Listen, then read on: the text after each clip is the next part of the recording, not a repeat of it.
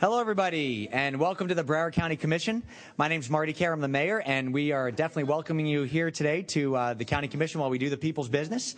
The first thing that we're doing today is we're going to do the Pledge of Allegiance. And at this time, I'd like to ask all of the folks that are here being honored for Broward's Good News to please stand and say the pledge. I pledge allegiance to the flag of the United States of America and to the republic for which it stands, one nation, under God, indivisible, with liberty and justice for all.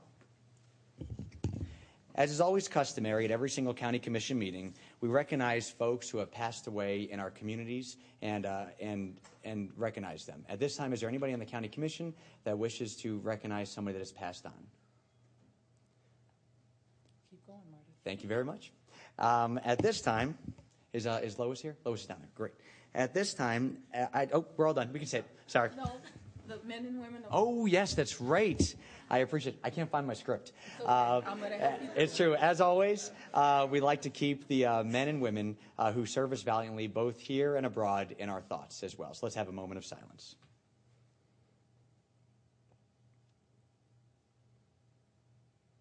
Thank you. Thank you, Mayor. Oh, thank you. This year, I designate as the Year of Good News, and at each commission meeting, we bring good news to the public by highlighting the successes of our county, the economic engines of small businesses, residents who are good Samaritans, and other positive happenings. This week, Commissioner Lois Wexler is providing us with some excellent news. And Commissioner Wexler, feel free to take it away. Thank you, Mayor. I have two wonderful honors to present this morning. First, to join me up here, I'd ask that Richard Jean, Principal of I want to say Archbishop Curley. I mean, seriously, that's how old I am, and someone who grew up in Miami, so forgive me. Archbishop Edward A. McCarthy High School in my district in Southwest Ranches, if you would join me up here, and Father Dalton, and I don't know if Maria French is, Maria, you must be Maria French? And you are? I'm Chris Cabone. Chris Cabone? Yes. Are you a teacher? Yes, I'm the Director of Campus Ministry. Okay, thank you. Others are stuck in traffic this morning, so forgive us, but we really do need to proceed. You had contacted me about an event, and I was so really proud of the work that you're doing at the school that I felt that it was good news to share with the whole community. And particularly the timing of it is perfect because the event is coming up. So, if I may. The mayor has designated this year as the Year of Good News, and at each commission meeting, the commission will bring good news to the public by highlighting the successes of our community and the economic engines of small business, residents who are good Samaritans, and other positive happenings.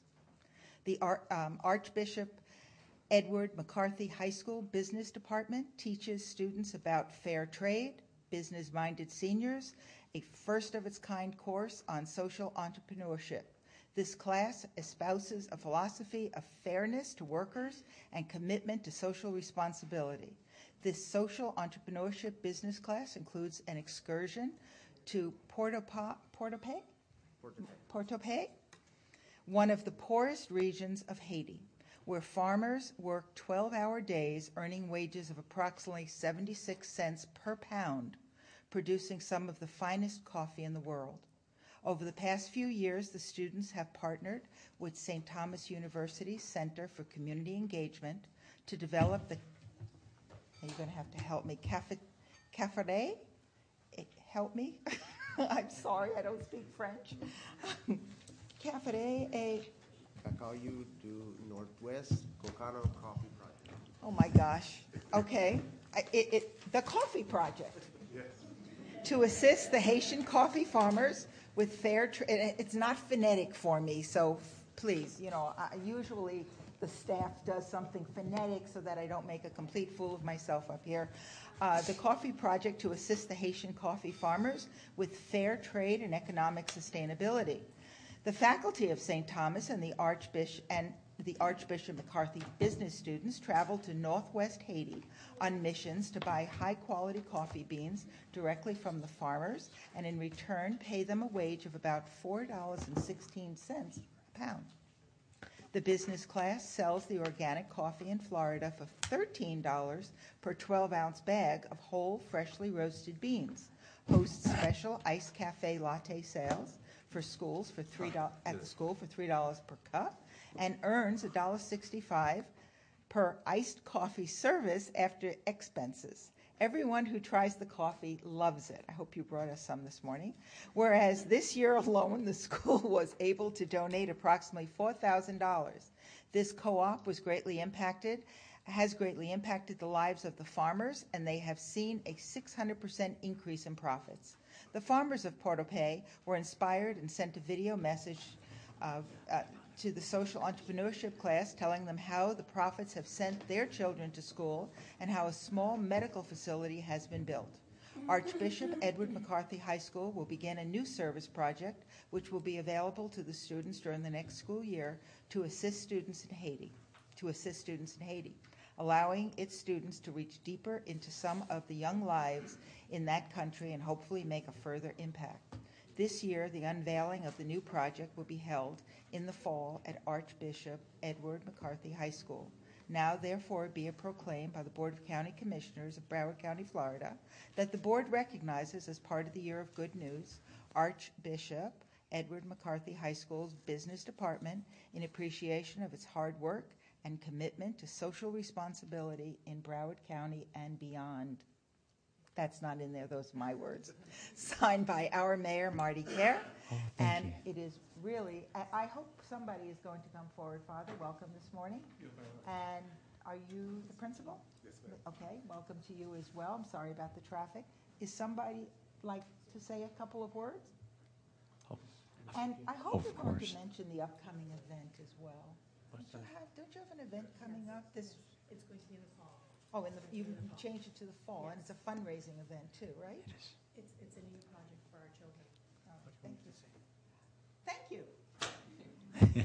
Hi, Father. How are you? Say anything if Oh, you I asked her, I said, what do you want me to say? She says, thank you. Thank you for recognizing the good work at Archbishop McCarthy High School. We are in a high school of innovation and technology and digital education. By the way, any of the commissioners that wish to come and get a tour of the school at any time, just call up and you get a tour. Oh, God you. bless. Thank you so much, Father. May we take a picture? Yeah. May I present you? You're the head. Who's the head of the principal? Sir? Thank you.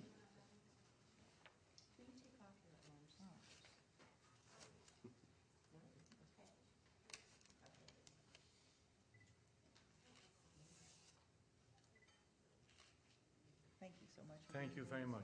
Thank you. Letting us recognize you. That was a wonderful, good. I really enjoyed that one, Commissioner Well, Wexler. you know what? You kind of set that tone Thank with you. the Catholic school on the other side of university. Yeah. So now I'm hitting the west. Oh, thank you. We get them from all around the county. I'm all around the county. You bet. You bet. And I think it's really special that all of you reach out and try to honor students. And it's super testing today in high schools, or because otherwise students were going to be here today, but the testing is going on, and so it was an impossible feat for today's date for students to be here. The next honoree is fun and special, and I would ask that Tommy Cannon please join me up here. Mr. Cannon. Oh, yeah. And we can't not ask Mr. Walton, Mr. Garling, Ms. Schaefer, and Ms. Fuentes. And is this your wife?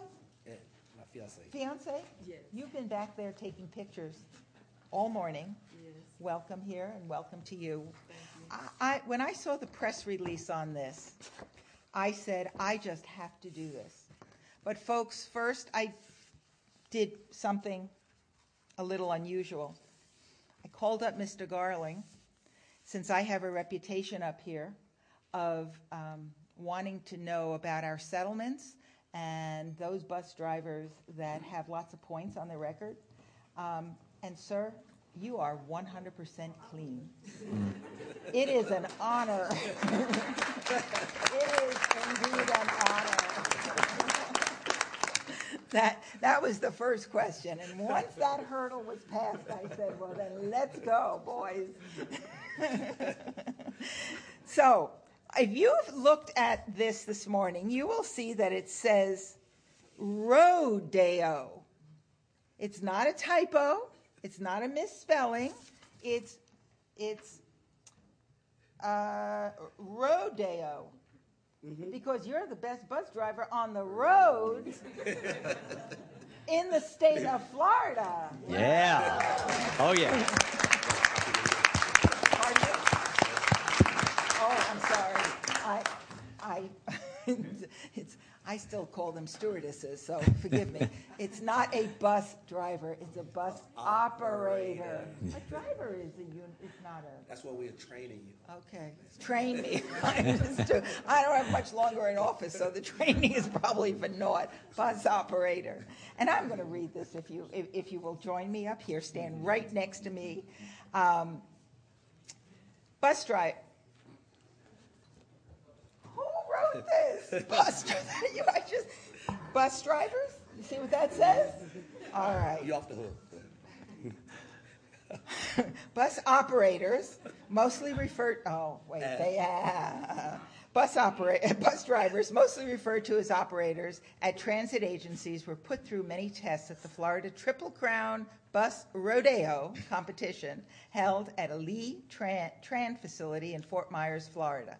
This year's state winner is Tommy Cannon from Broward County's Transit Ravenswood Garage. Tommy has been... Yeah. Hey, Tommy. Tommy has been with the county since April 12, 2004. It's when I started also, November of that year, and his record is exemplary. 17 eligible competitors who all won their local rodeo competition went to Fort Myers to showcase their abilities in the statewide competition. Operators must navigate through a road course and execute difficult maneuvers in varying sizes of vehicles, depending on their category.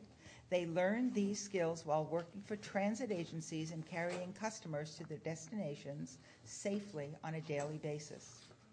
8 participants were first-time contestants, called rookies, including Tommy. He was also named Rookie of the Year at the state competition, as well as at his original rodeo at Broward County Transit Copen's Garage on March 6, 2016. Whereas Tommy will represent Broward County Transit at the 2016 International Bus Rodeo Competition hosted by the American Public Transportation Association in Charlotte, North Carolina, on May 13th to the 17th. BCT is proud of this first-time competitor's accomplishments, winning the local and state rodeos, and wishing him luck in North Carolina. Now, therefore, be it proclaimed by the Board of County Commissioners of Broward County, Florida, that the board does hereby recognize, as part of the Year of Good News, Tommy Cannon in appreciation of his hard work and commitment to Broward County, Florida. Signed by our mayor. All right, Tommy.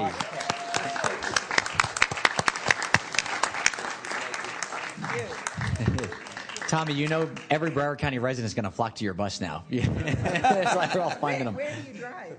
Where particularly? South Broward, 18. South Broward. Yes. Cool. Yes. Okay. Can we gather this, and then can we do a board shot also? We're actually going to come down. Are you going to come down for this? Okay. I don't know your name. Tracy. Fiance. Tracy, come on over. Yes, come on. Okay, come on, guys.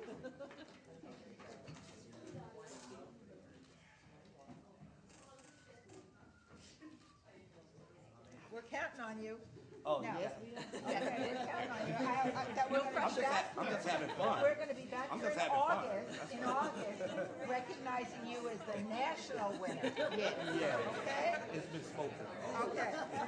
All right. And if it's okay, unless there's no objection from the county commission, you may wear this Broward Good News on your bus route. Yeah, if you'd like. Sure. Feel free to do it. If that's okay with you guys, it'd be like great. And if we could take a picture? Yes, let's all take a picture. So nice to meet you. Thank you.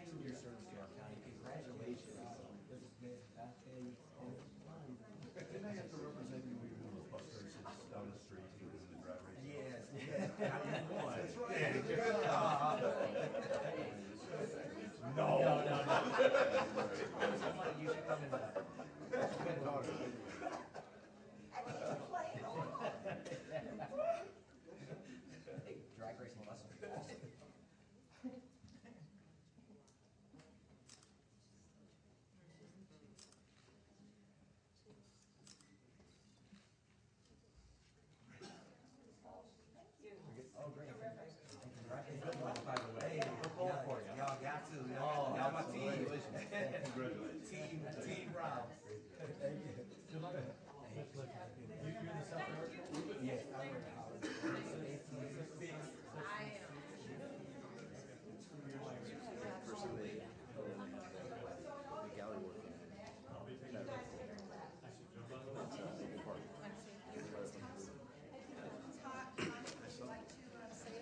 Oh, yes, I have a few words to say.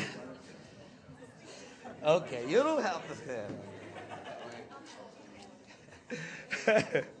Good morning to everyone. Thank God for this. This has been a ride that I feel like I'm really riding a rodeo, a bucking bronc or something. But it's been so much fun. I've been just having fun. I want to thank you all for everything y'all do throughout the county. I always hear you all names. To get to see you all is something different, you know. But I have to say, Mr. Walter, I could call him or we could call him and say, oh, come on, we're having a picnic. He's there. You know, he'll show up. So I get to see him a lot, and I really appreciate everything you do for transit, you know, and throughout the county. Miss Martinez, she taught me how to spell her name by saying Martinez.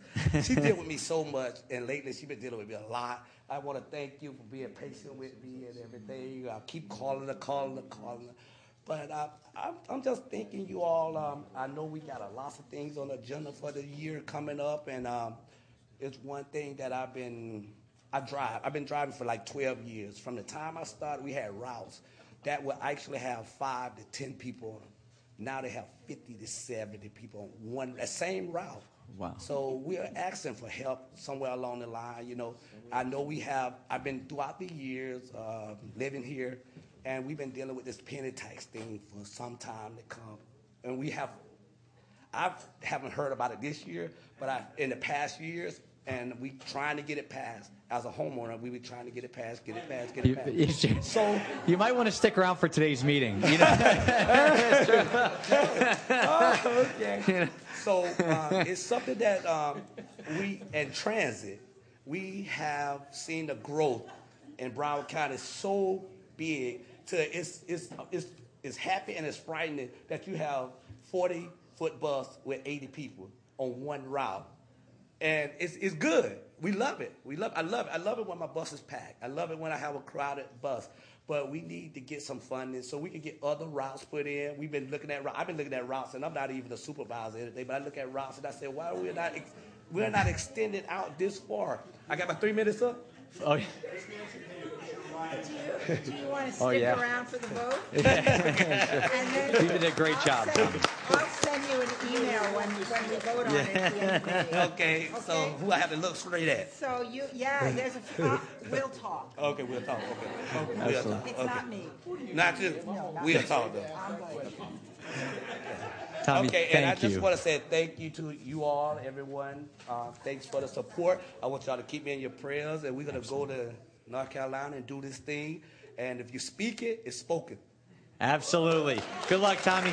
We're proud of you. It's spoken. Thank you. All right, until we see each other again, absolutely. God bless you all. You too. Thank you, Tommy. This yours is mine. That's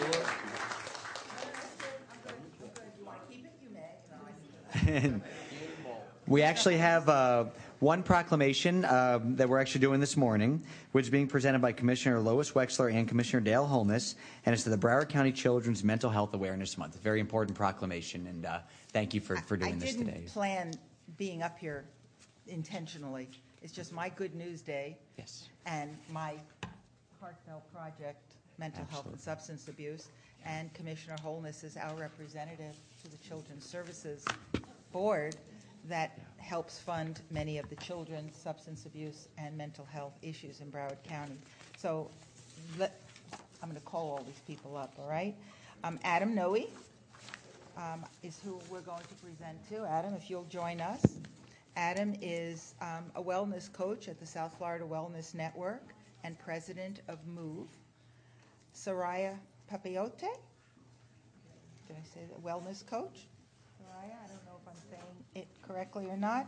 And also in attendance, and it's quite a few people, Tiffany Smith from One Community Partnership, Cecilia Hall, Recovery Support Navigator, Chelsea Campbell, Peer Evaluator, Gretchen Rovira, Coordinator, Federation of Families, Terry Yates, a Wellness Coach of the South Florida Wellness Network, Nicole Morano, Wellness Coach, Bobby Linkhorn, Lead Adult Peer Specialist, Kim Campbell, Director of Human Services, Broward County, Mandy Wells, Director, Community Partnerships Division, Linda Rayburn, Administrator, Children's Services Administration.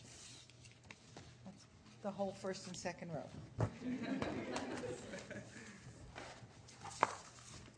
And we have this proclamation that we will read this morning.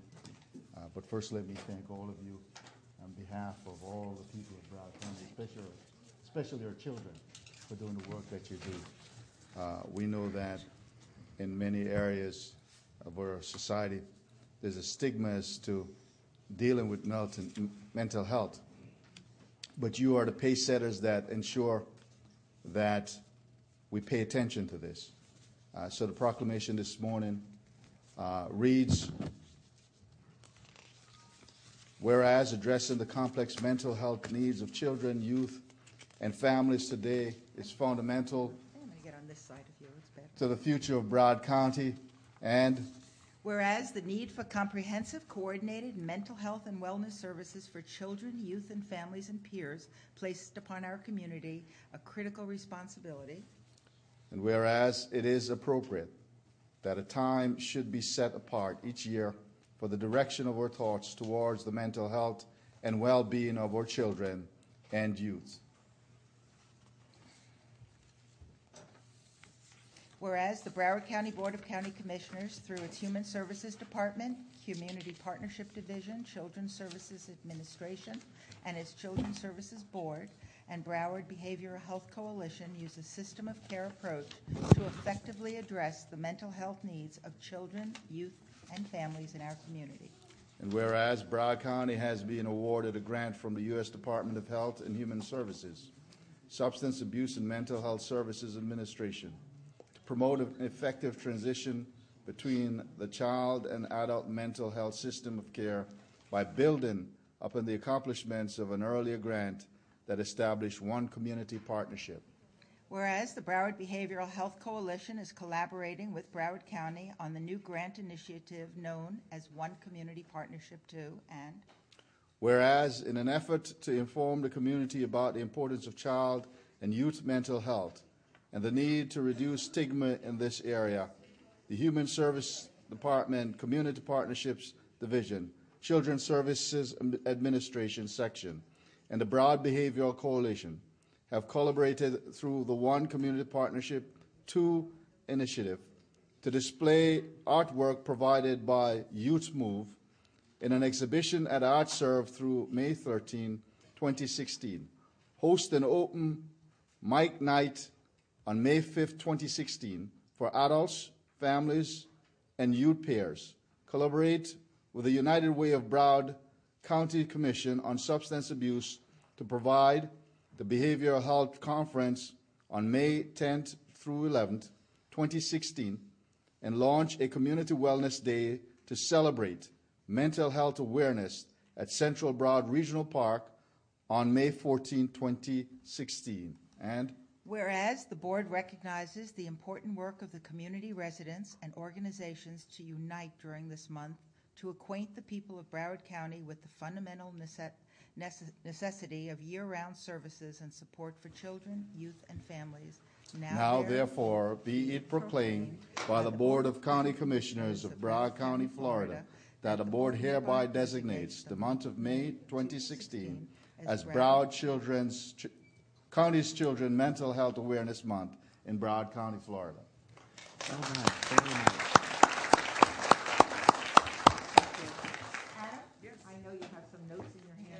Right? I see this. I don't know if anyone else does, but I know you're representing. Soraya and I, yeah. Soraya, please come forward and we will present. All right, good morning, Mayor, Vice morning. Mayor, and Commissioners. My name is Adam Noe, and I am a wellness coach at the South Florida Wellness Network, and I'm also president of Youth Move, which is motivating others through Voices of Experience Broward. Good morning, Commissioners. My name is Soraya, and I also am a wellness coach at South Florida Wellness Network, and also the Vice President of Youth Move Broward. We are very grateful to the Commission for recognizing Children's Mental Health Awareness Month and to accept this proclamation. As we all know, mental health is a very stigmatized subject to talk about, and through our events, we have had 2 so far, and that's Sober Fest in Pompano Beach at the 101 Club, and Healing Voices. We played a movie at Broward College North Campus. We have reached thousands of people in recovery to try to break that stigma, and we have a couple more events coming up. Open mic night at Broward College North Campus is this Thursday. We're really excited. And Wellness Day at Broward Central Regional Park is May 14th, and we'll continue to help break the negative stigma associated with mental health.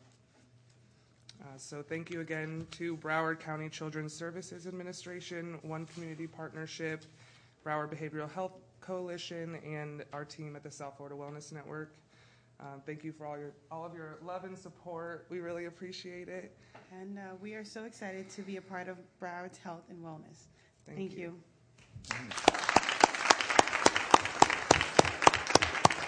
And you didn't mention one person, the Executive Director of South Florida Wellness, which is Susan Nyamura, that is the glue to keep everything together over there. And she's not here this morning, but... She's in California. Okay. Well, she's entitled, whatever it is. No one works harder than Susan does. Thank you for all your work. Thank you. So we'll go take a photo. Take a picture. Yeah, let's everybody come back here, and we can kind of come behind here.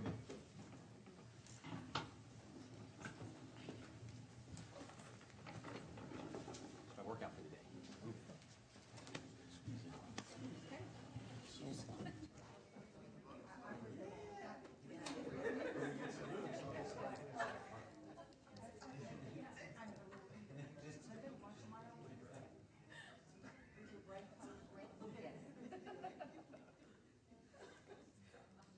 Okay, 1, 2, 3, one more. All right, thank you.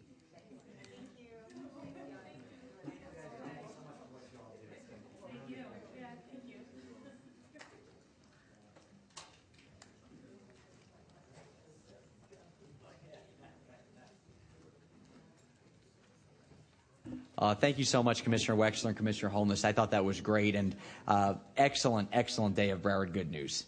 That's for sure. And Commissioner Bogan, did you have something you wanted to ask me? Wow, I don't know where that came from. Yeah, There is something I didn't want to ask you, but there's a very hardworking young man who's here today, who's his birthday, and I wanted to recognize Matt Gotha, who's actually sick today, but he came in, and it's his birthday today, so I wanted to wish him a happy birthday. Oh, Matt, happy birthday. Absolutely. Mark, I think that you by yourself should do a solo of Happy Birthday to Matt. What do you think? Ain't happening.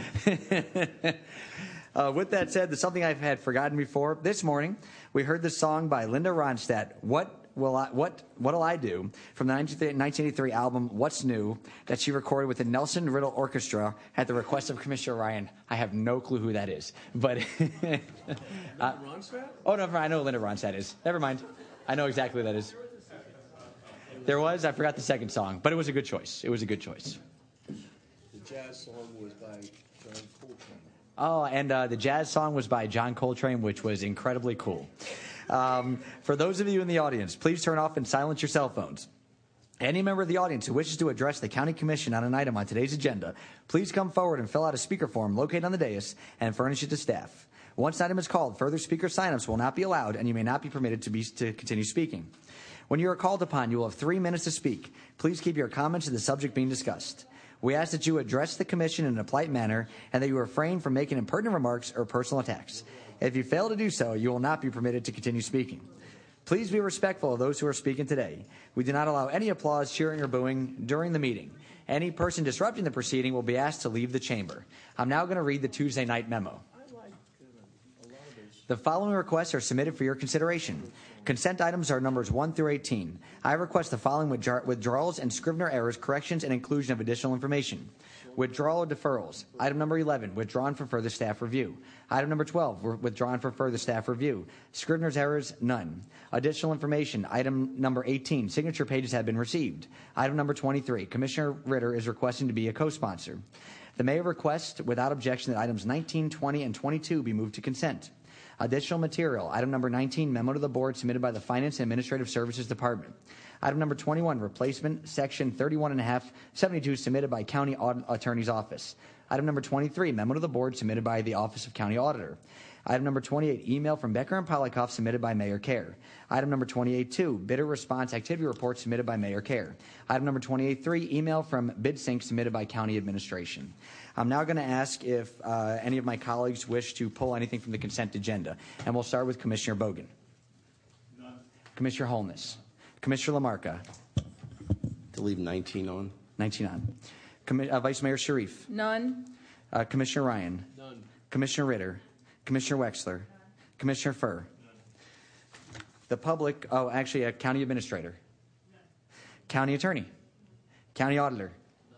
None. And there have been, the public wishes to pull items 7 and 19. So now, can I have a motion to approve the consent agenda, which consists of items numbers 1 to 18, 19, 21, 23, that would be it. There's been a motion and a second. Mayor, just as a clarification, I think that's 1 through 18, 20, and 22. Yes, I'm sorry about that. Yes, 1 through 18, 20, and 22. Thank you. Minus 7 and 19. Perfect. There has been a motion and a second. I made the motion. Bogan, second. All in favor signify by saying aye. Aye. All opposed? Show the item passes unanimously. The first item that we have is item number 7, and this was pulled by Russell Rand. Mr. Rand, you have 3 minutes to speak.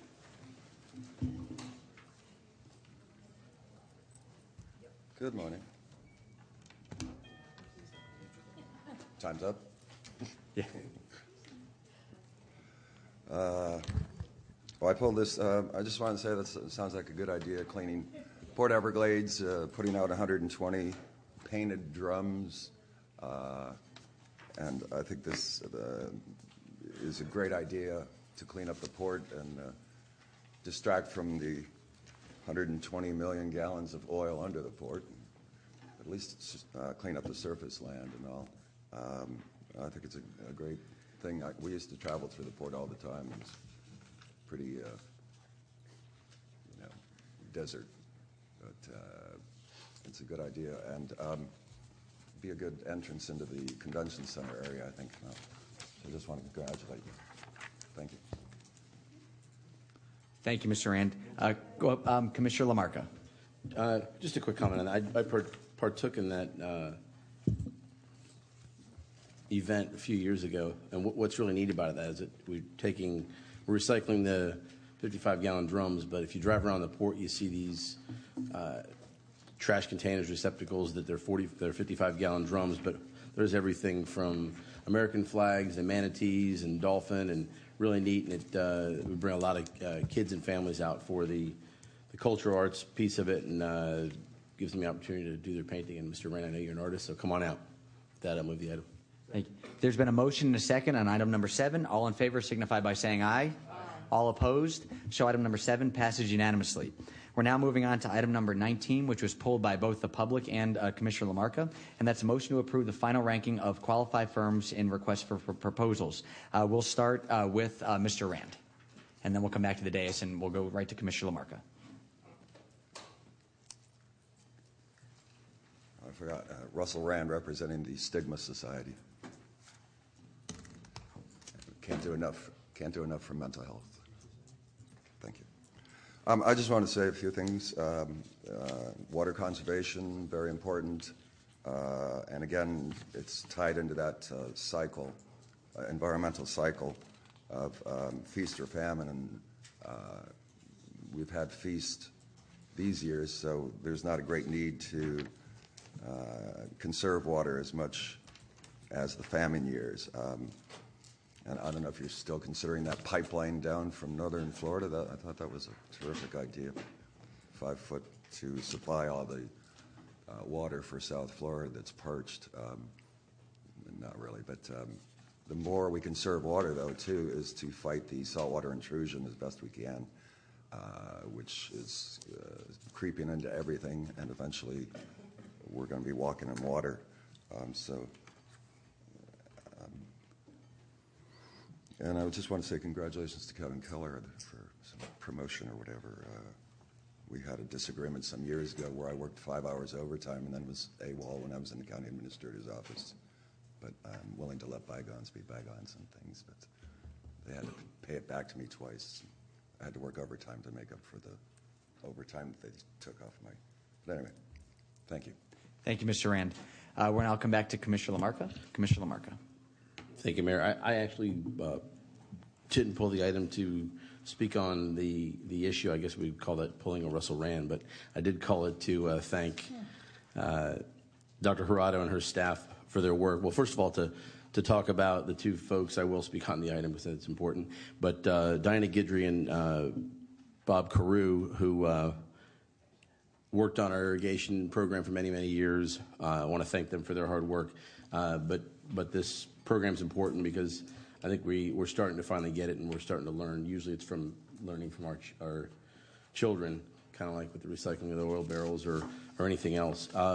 But I did pull the item because I wanted to speak on environmental protection and growth management. There was a piece on TV last night, maybe it was Channel 4, but it was about the beach renourishment project that they're doing in Miami.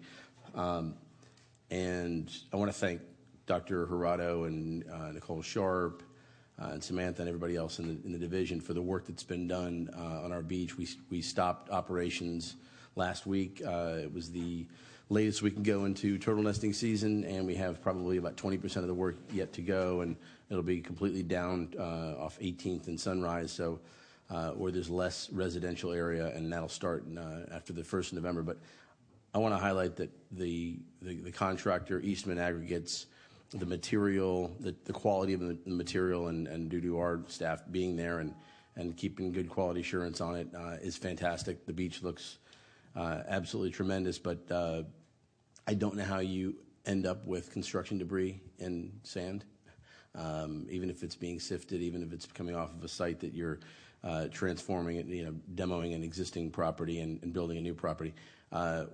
I think we get it right. I don't want to say anything negative about anybody else, but to the credit of our staff, just wanted to give them kudos and thank them while she was here. So that one with the item.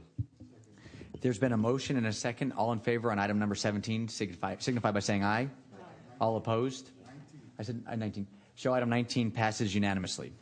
We're now moving on to item number 21, which is the surtax item. Before we bring it back to the dais and start with Commissioner Ryan, we have one member of the public who wishes to speak, and that would be Russell Rand. Mr. Rand.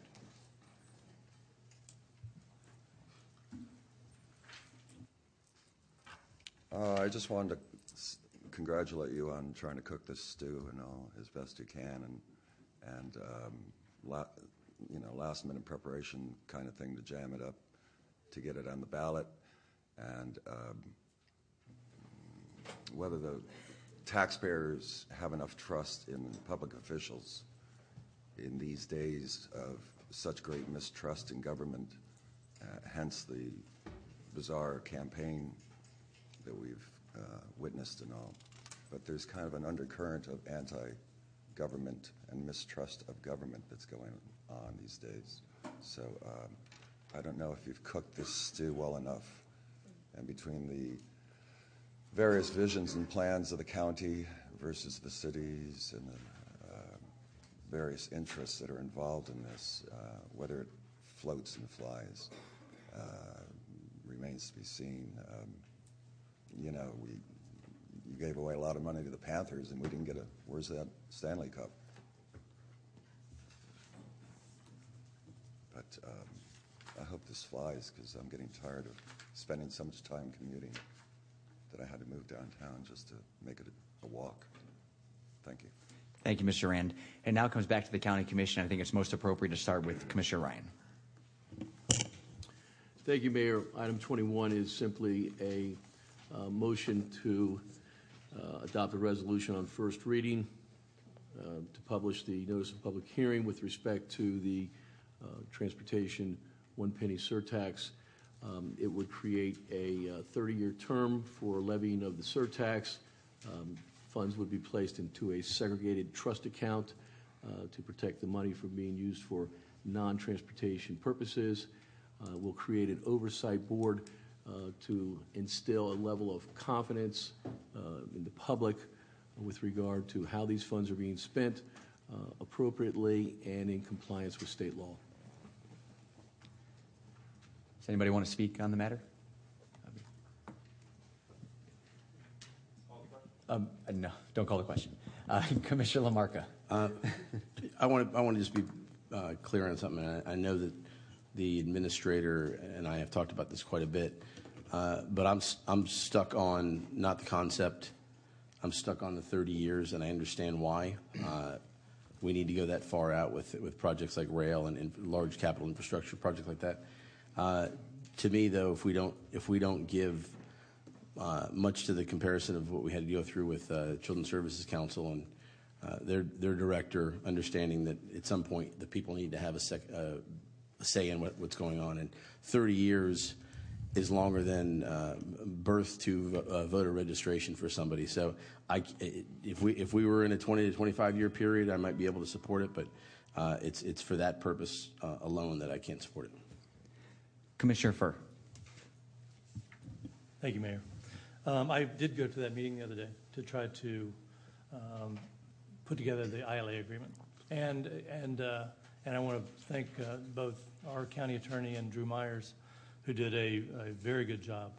And for the most part, there's a memo for everybody to take a look at, and I think we reached consensus on a lot of things. There's a few things we didn't reach consensus on, but the one thing I do think that we need to be aware of is that as the meeting started, that the MPO chair had mentioned that 70% of the cities have already voted to put forth the infrastructure tax. It will require that more than one city repeal that vote. I don't know if that's going to happen. That's going to be interesting to find out. And so they will be meeting on Thursday, I believe, to decide which way they go forward. It'll be interesting to see what happens. I have a feeling that the vote that they took, that was a 19-6 vote, that talked about the 70-30 split. I'm not sure that may have been misleading, is my guess, because I have a feeling that the cities are more inclined to go for the infrastructure tax. That's my reading of it. But I think we should put this forth anyway. And then there's some choice there, and we'll have a chance for a debate. I do think if they do go forward, if they are intent on going forward with the infrastructure tax, we should be asking them to do a limited number of years, much like what you're talking about, Commissioner LaMarca. And maybe if they did, much like what Marion County just did, they just did a 4-year infrastructure tax. If they would consider doing a limited number of years, then that might give us more time to put together a more comprehensive transportation plan that maybe we can all agree on. Other than that, I'm going to support this today, and I think we're close with the interlocal agreement, but Thursday will be interesting. Thank you. Commissioner Holness. Yes, 2 points. One, I'm reading a little bit of the summary of the meeting here, and I'm disappointed to read the MPO Director, Greg Stort's comment that the unincorporated area should not be allocated a per person allocation as any other city. It is, in fact, an independent area that funds themselves, just as any other city operates. The people in that community want complete streets also. They want to make sure that they have sidewalks and roads paved and community bus shuttle just as anyone else. Why should they not be treated the same and fairly as any other city? That's not right at all. I don't understand the logic of that at all. It befuddles me to think that someone in that position would not recognize that there are distinct needs that are need to be met within these communities just as any other. And, you know, we're probably not perfectly situated in terms of where we are, but the challenge is this. What do? Keep kicking the ball down the road? I think the people of Broward County need to make that decision.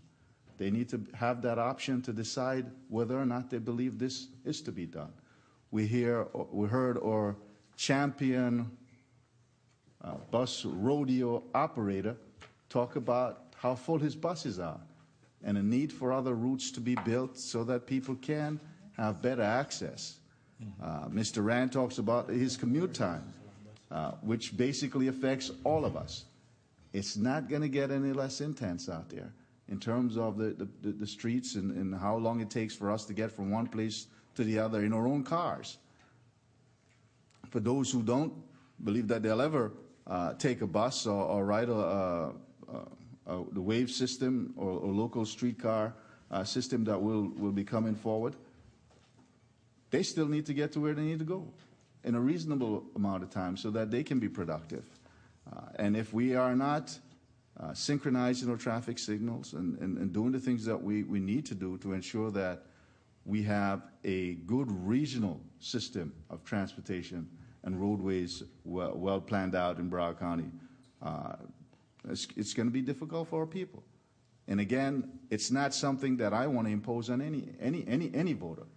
It's a choice that we ought to give them to make and let them get the education, get the information, and decide whether or not this is something that is in the best interest of our community as a whole. Commissioner Ritter. Thank you, Mr. Mayor. I just have a couple of questions, and they may have been answered as we've discussed this over the past 4 or 5 months, but unfortunately my coffee today is caffeinated. And I usually drink decaf, so I'm super wired and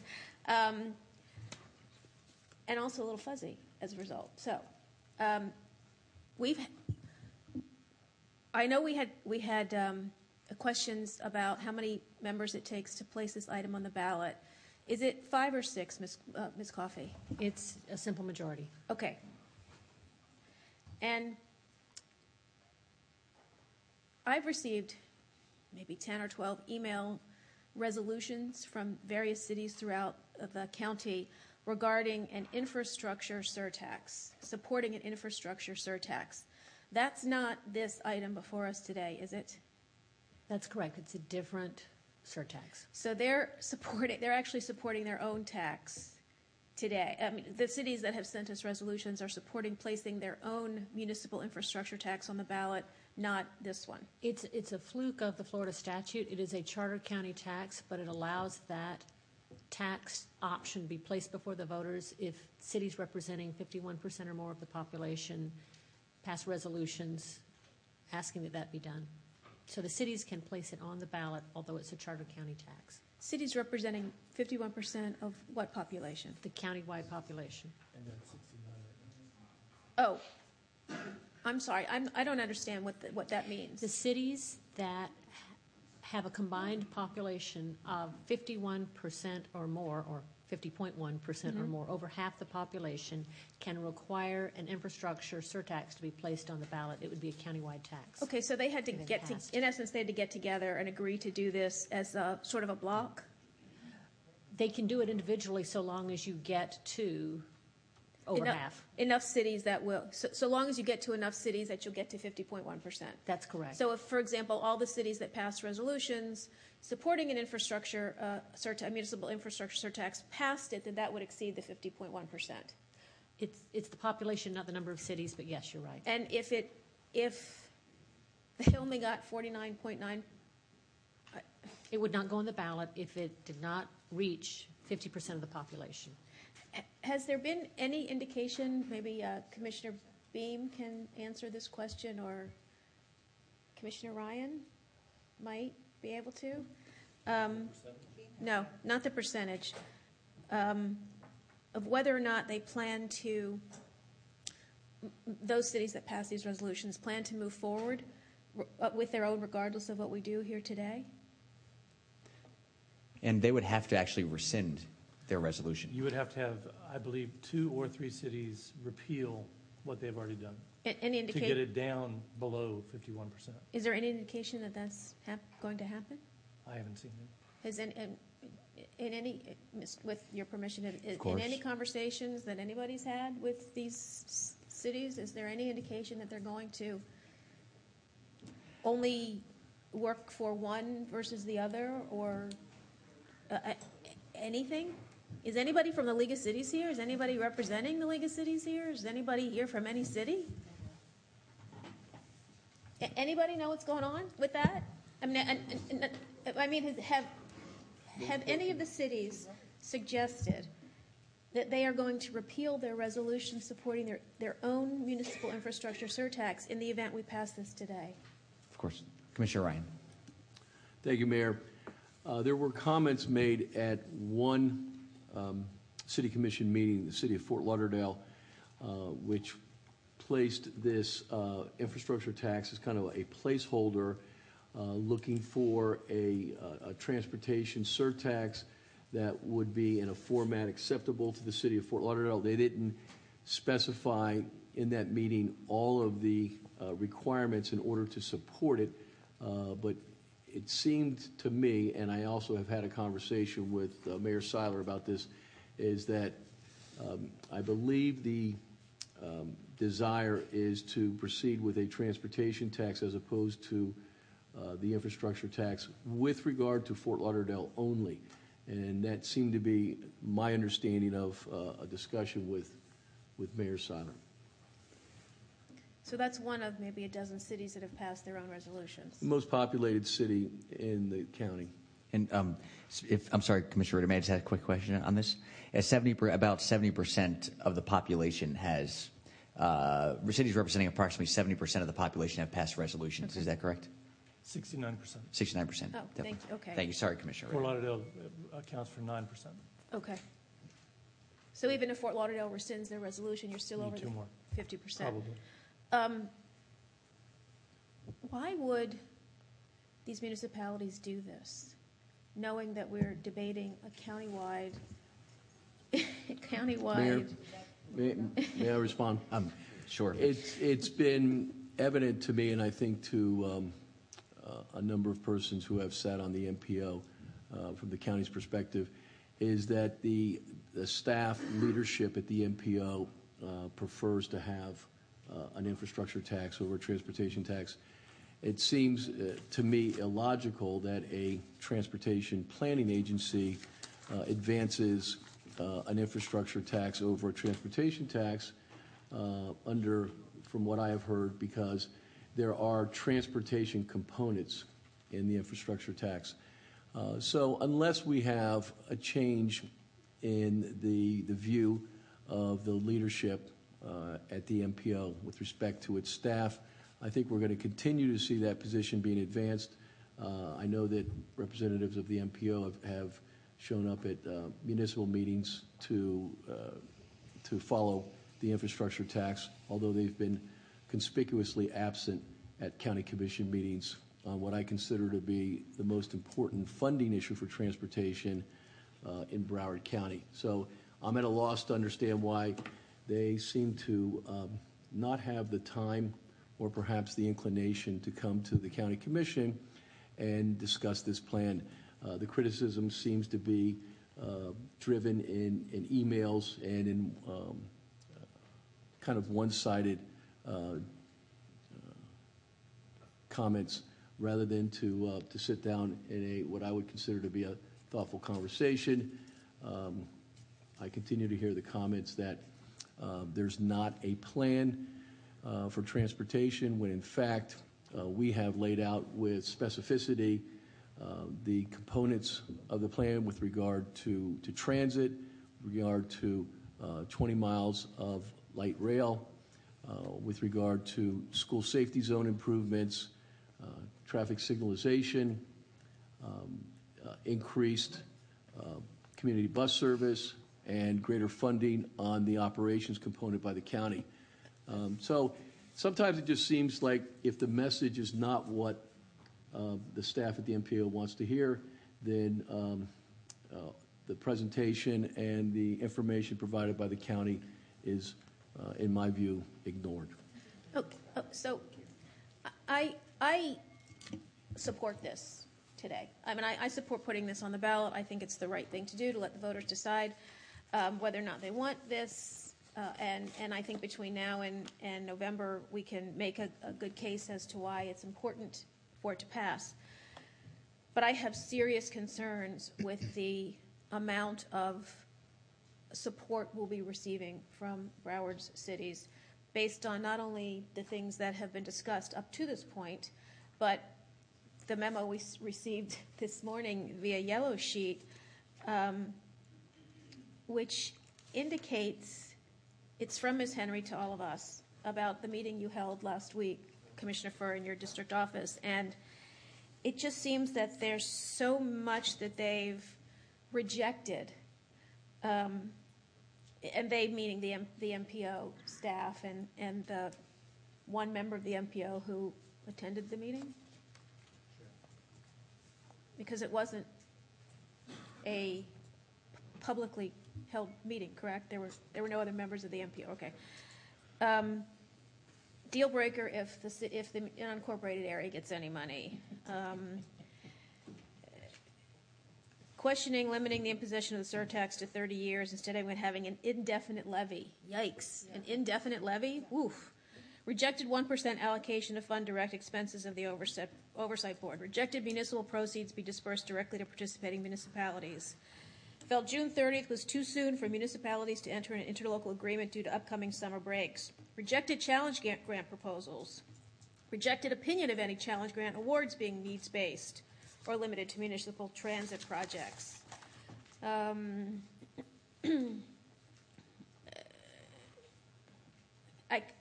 could go on.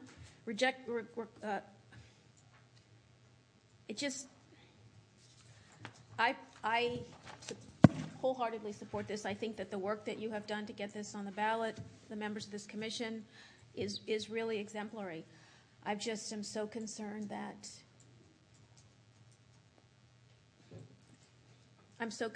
it's not, that we won't speak with a united voice. And I think this is a great opportunity for the cities and the county to speak as one. And I'm concerned that because of the short-sightedness that I see coming from other governments in Broward County, that this will be a lost opportunity for the future of this county. And I would hope that if this passes today and it gets on the ballot, and we can work between now and November to see that it passes in November, that we can bring our municipal brethren to the table. Not that they're already there, by the way. In fact, they're consuming most of the table. But we bring them to understand that this is our future we are talking about. And if we don't do anything, then every single resident of this county will end up with a short stick. So thank you, Commissioner Ryan, and my vote today is a yes. Will be a yes. Commissioner Wexler. Thank you, Mayor. I agree with almost everything that my colleagues have stated, and I've actually opened up and read the resolutions that have come from the cities regarding the infrastructure tax, and what struck me most was there was no sunset. It was forever. And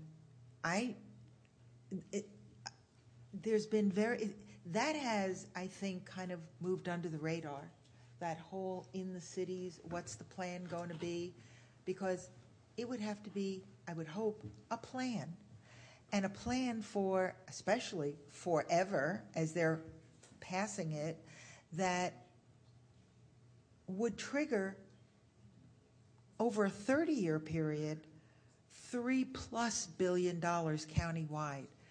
I mean, I can't even get my mind around that much money. That is so much money. And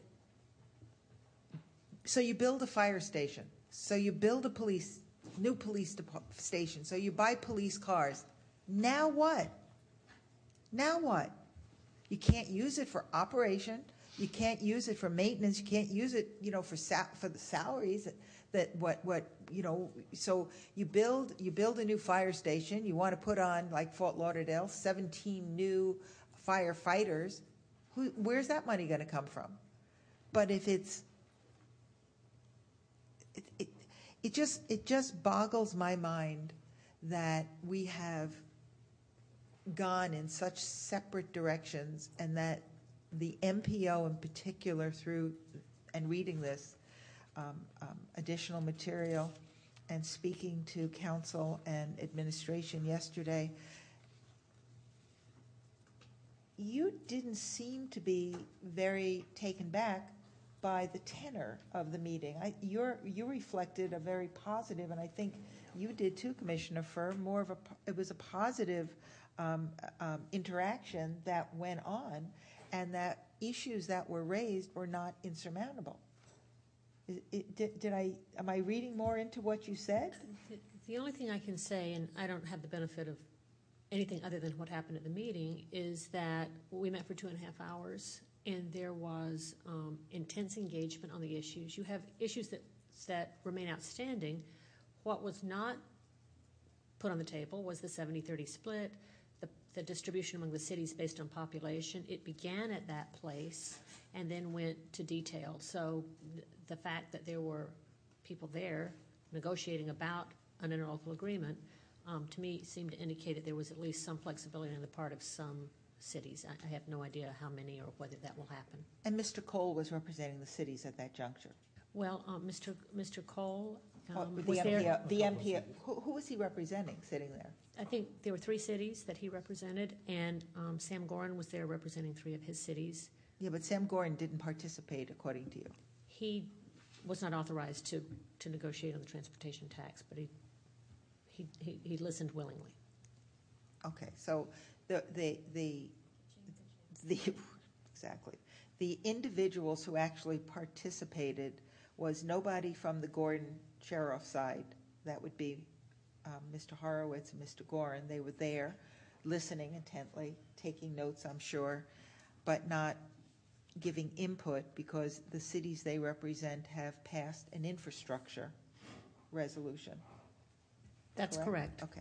And Mr. Cole and Mr. Soroka, is that who else was there? Mr. Soroka, because Mr. Gabriel works for the same law firm, I'm going to make an assumption. That's a good assumption. That he was representing Council of MPO. I think that's a fair assumption. Okay. Because I want to, Say that again. All right. Mr. Cole and Mr. Soroka were Nalin Gabriel was not there, but they were all from Weiss-Serota. So they were, those 2 at council were representing the MPO. Yeah. Right. Assumption pretty right? Assumption. I think that's right. Okay. And Mr.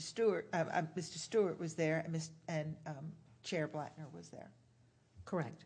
Okay. And so and did they actively participate, or just council? They did. They did. Okay. And that's how this reject or accept or needs more work matrix came about, through all that participation, through that discussion, and conversation yes. of 2.5 hours. See, I think I'm not willing to give up hope yet.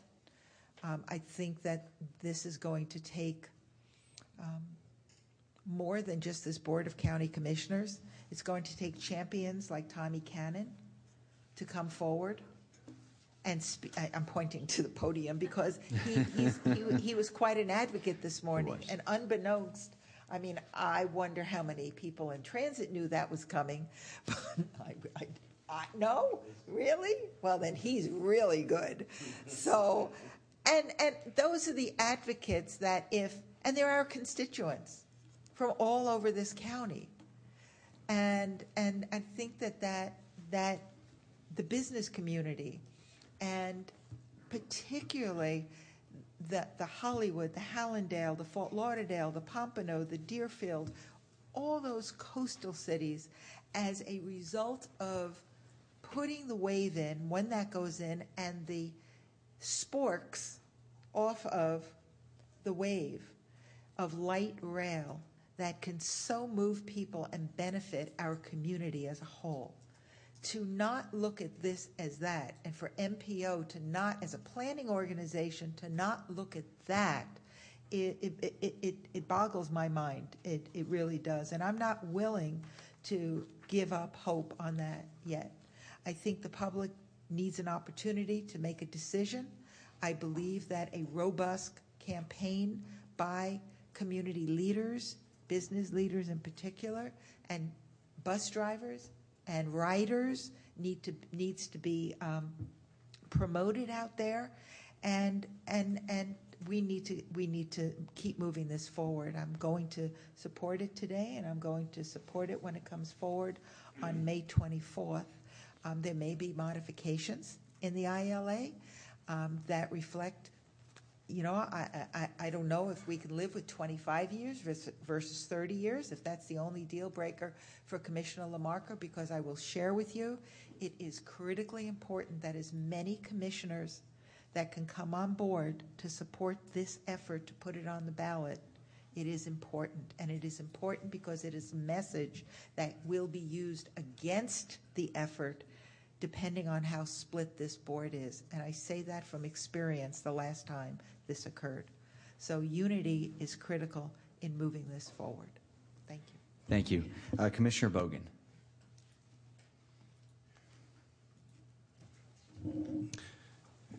Well, my position hasn't changed. I want to commend Commissioner Ryan for his hard work on this, and really it's impressive the time he put into this. And well, I'm sorry that I can't support it.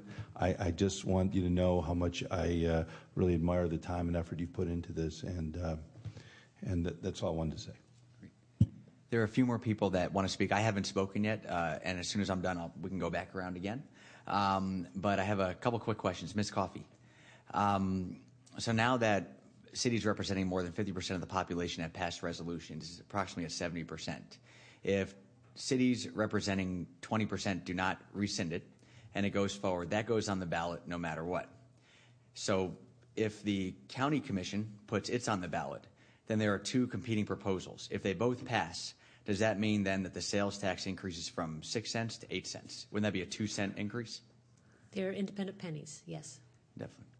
And that right there is my concern. I first I want to say I think that the work that just as Commissioner Bogan said, the work that Commissioner Ryan put into this, Commissioner Wexler, Commissioner Furr, and other folks has been pretty incredible. And it is a very, very heavy lift, even to get this far. And I also respect the right of the cities. It's their right to put something on the ballot if they want to. I may not agree with it, but I respect it. But I don't see the cities repealing their resolutions. I think if you look at the amount of money they would get for their infrastructure tax, it appears to be significantly more than what they would get under the county's proposal.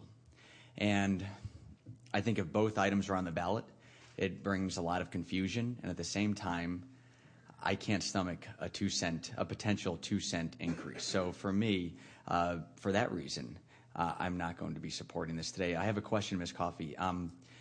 Even to put on the ballot is 6 votes. Today is to set it for a public hearing. Does that require 5 votes or 6 votes? It's actually 5 votes. It's 5 votes all. I thought you said a supermajority. No, it said a simple majority. Oh, a simple majority. I thought you said a supermajority. Oh, okay. Got it. Great. Oh, okay. So the sets it for public hearing. I had thought that Ms. Coffey said a supermajority before. I didn't hear a simple majority. We have a few more people that wish to speak. The first person that asked was Commissioner Ryan, and then we'll go to Commissioner Holness. And then Commissioner Mark. I appreciate the mayor's comments with respect to having 2 requests for a penny sales tax on the same ballot.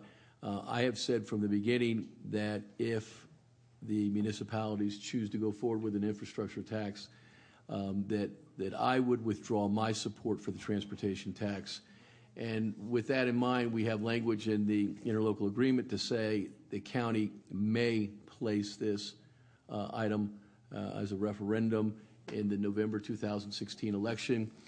The idea was to protect the county's position and flesh out whether the municipalities wanted to go forward with an infrastructure tax. I didn't ever hear any comments from the cities about advancing an infrastructure tax until the county took the leadership role and began discussing a transportation tax. So to me, it seems that the city's position is reactive with regard to the infrastructure tax. But I suppose the cities may have a different position on it. But I wanted to be clear, if you choose to vote in the affirmative on item 21 today, it simply means that you are you're authorizing the publication of a notice with regard to the infrastructure tax. You're not approving the tax. You're not approving that it gets placed on the ballot.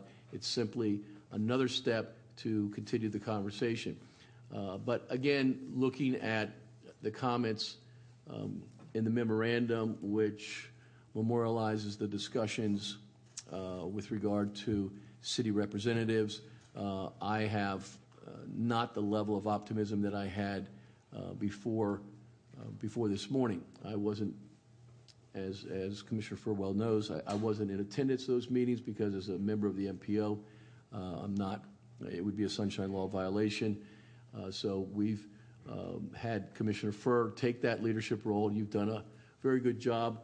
You have probably more patience than I do on this issue. So how you can take that many meetings, whether it's garbage or transportation or the many issues that I think we reach out and try to have consensus here at the county level, but sometimes personalities get in the way, and I think it bears repeating that unless we have some change in the thought process of the staff at the MPO with regard to really putting your money where your mouth is, and if you want a dedicated funding source for transportation, for the needs that we are going to have in the coming decades, it would be appropriate to work collaboratively and try to reach solutions rather than just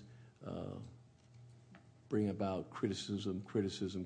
So, I don't know. It could change. Anything could change. I just don't want this commission to be overly optimistic, even if it doesn't proceed any further, and we'll get a good vision of it on May 5th with the MPO. I don't think all is lost. I think that we accomplished a lot to get to where we are.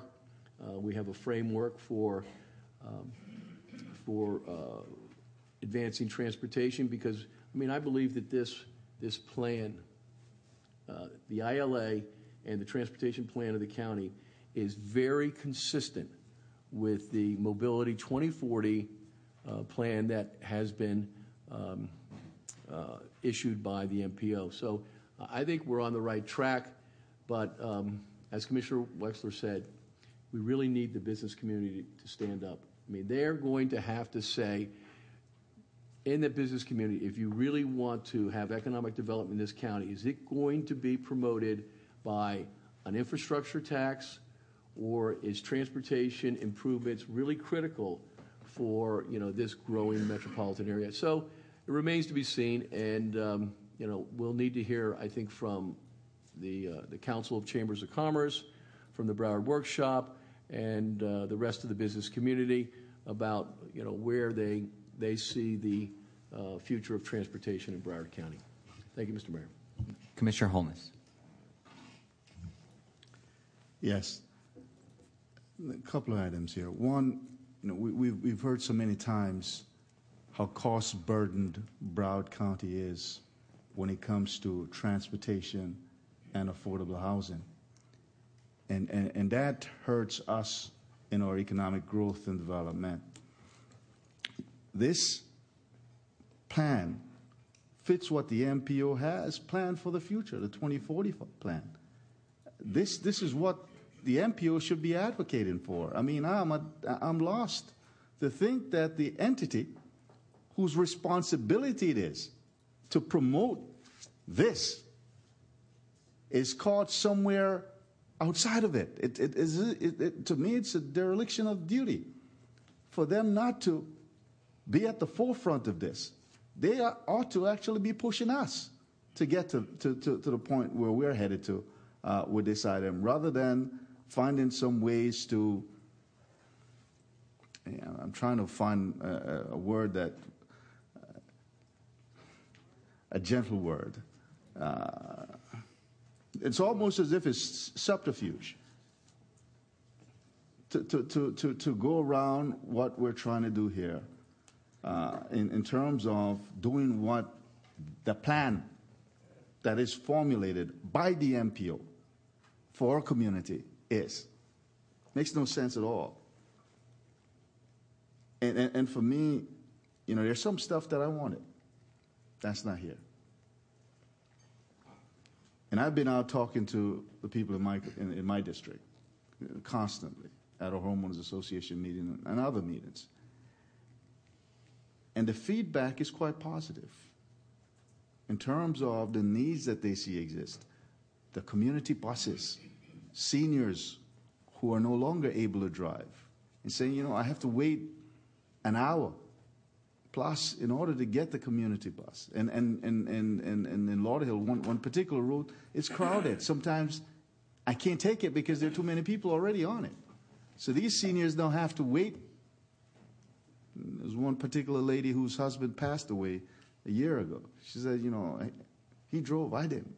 Now I have to depend on the public transportation system to get to the doctor, to get to where I need to go. And they are the one who will make the decision anyhow. All we're doing here today is moving this item forward for the people in Broward County to decide whether or not they want to see this thing happen. I'm going to stay optimistic in terms of our relationships with the cities and how we work this through going forward. Because being on the MPO for a while and being through this process from the start, one of the things that I find, and it's kind of moved away from it, especially at the onset, was we're going to run this parallel system only so that if Broward County doesn't get the item passed and get on the ballot, that we would then have this. So I believe that if they're true to their words, that they echoed at the MPO meetings that I've been to, and I'd say at least 3 of those meetings, it was clear that many who were saying, let's run this parallel track, would stop and say, okay, since Broward County has passed this item to go on the ballot for the voters to decide, we will then pull back. So I am optimistic that that's what will eventually happen. I know in the case of Fort Lauderdale, it was quite clear that the 2 representatives there indicated that they're only putting this forward because if Broward County doesn't move forward, then they would at least have the opportunity to get their infrastructure tax in place. And there are other cities that indicated the same.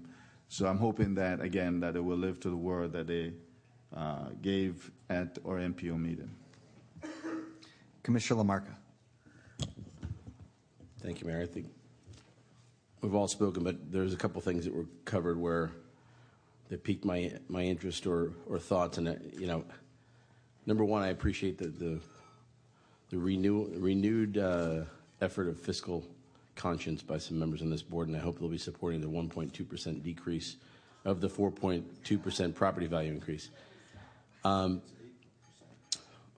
Commissioner Ryan, the cities didn't talk about this or that it was reactionary, and I would have to agree with you. I've been in commission meetings in my own city where some of the members really had no idea about what this transportation surtax or infrastructure tax or was all about. Thought it was just another way to raise taxes. With regard to your overall thought, though, I would submit to you that this might have been a strategy all along. Sun Tzu tells us the element of surprise is pretty powerful when winning a battle, and I don't think you have all these things put together at the last minute, where we've been working on this for months and months and months. But I come back to the 30-year issue. If we do have infrastructure issues that need to be funded, or large capital issues that are 30 years, could we come back and reauthorize it like we did Children's Services Council? I think we're not putting enough trust in the voters. The Children's Services Council and the Broward County School Board $800 million bond both passed in a gubernatorial cycle. Typically, more conservative voters come out, and it passed statewide. It passed the Children's Services Council in Broward with all three parties. And it passed that way because everybody was unified. The workshop, the Chambers of Commerce, the Greater Fort Lauderdale Alliance were all on board. And I think that's probably what's missing here. I know that there's been talk that they're all on board, and the workshop's got a transportation committee, and they've been very involved in this process. But I don't know if they're involved in the overall process or the city version or the county version. I would submit to you that if you told some people that you were going to be able to see that comprehensive list of fire engines and fire stations and police cars and things like that, and Commissioner Wexler, I don't think there'd ever be a way to run out of things to spend the money on. I don't think. Come on. But the idea that, Commissioner Ryan, you make a good point that you wouldn't let both go forward. But what if the effort was there? Both wanted to move forward. I mean, theoretically or legally, they could. Ms. Coffey, is that true? That's correct. Okay, so we'd have a 1 cent sales tax for the county. For, I guess at that point, if they both pass, we just move ours 100% to transit, and the cities would have 100% on infrastructure. But we've at least got the 30 years on ours. The cities have an end date of perpetuity, right? And is there a Commissioner LaMarca, if I can ask, Ms. Coffey has been wanting to say something. Sure. May she? I don't need to interrupt. Commissioner LaMarca can finish. Oh, as soon as. Oh, okay. And I just have one last point. So to Commissioner Holness's point, if the MPO or whoever said the Broward Municipal Services District isn't a city, isn't considered a city, right? Then if their version passes, I'm assuming the folks who live in the Broward Municipal Services District wouldn't have to pay an increased sales tax. Before I get to Commissioner Furr, Ms. Coffey, would you like to say something? I just want to be sure the public and every member of the board understands that if it's the will of the board to move forward on this, there are 3 different actions that would be taken, and they would all come on May 24th if this passes today. So this ordinance does not actually place any item on the ballot. It simply would levy it if the resolution passes on May 24th to place the item on the ballot. Okay. And if the ILA is ready to be presented to you on May 24th. So I just wanted everyone, assuming that it's your will to bring that to you on May 24th as opposed to the public hearing in June, all 3 of those items would have to come to you and be approved for it to move forward. And is the resolution also a simple majority or supermajority? Simple. Simple. Everything's simple. Majority. Got it. Commissioner Furr. Thanks. And I conclude with the mayor and Commissioner Ryan. I would not want to put both on the ballot at the same time. I don't think that makes sense. That just dooms both of them. And there are needs in this county, both infrastructure and transit. I had posed the same question to the MPO at this meeting as well, because I didn't understand why the MPO was putting forth infrastructure when they're essentially supposed to be transportation oriented. I still don't understand that, to be honest. It doesn't. But I think what has happened is that cities have seen the possibility here of being able to increase their budget by a large amount, and by being able to take care of a lot of things that they've been wanting to take care of. I don't think they're thinking transportation. I just don't think that's what is on, because I don't think city commissioners in general, it's not in their purview, but they are looking at it as a way to take care of many other things. I think they will take care of their roads. I think they will look at complete streets and that kind of stuff. But I think they are also looking at funding many other things. I think that it's important for us to I think we should go ahead and put this forth as an option. And on the 24th, we're going to see what they do this Thursday. We'll have our choice what to do on the 24th. But I do think that we should be asking the MPO when they meet on Thursday. And I don't know if is that a meeting where you all will be at? Okay. I think it is a place where we should be asking them to, and I've already mentioned this, to consider a limited number of years that allows them to take care of a lot of things that they have right in front of them that they want to get taken care of. If it's the streets, if it's whatever it is, that can also lay the basis for things that we can then follow up with as transportation. If that's where they're going, then ask them for a limited number of years. Limit it to between 5 and 10 is what I would suggest. And that we start to put together a plan. Because, I mean, there are things that I think we have just now started to focus and put our focus on what we're looking at as an overall plan, the transportation. It is coming together now. There's still parts of it I want to see on there. I mean, I still want to see the FEC on there because those kind of things, and I understand why it's not. But those are the kind of things I do think that the public wants to see. Those make sense to the public. And they want to see that. They want to see rapid rail where they can. They want to see how it integrates. I had a good meeting with Chris yesterday that showed a new kind of buses, electric buses, all kind of things that I think this public would look forward to seeing. Ways that it integrates with technology, but we haven't made that sale yet.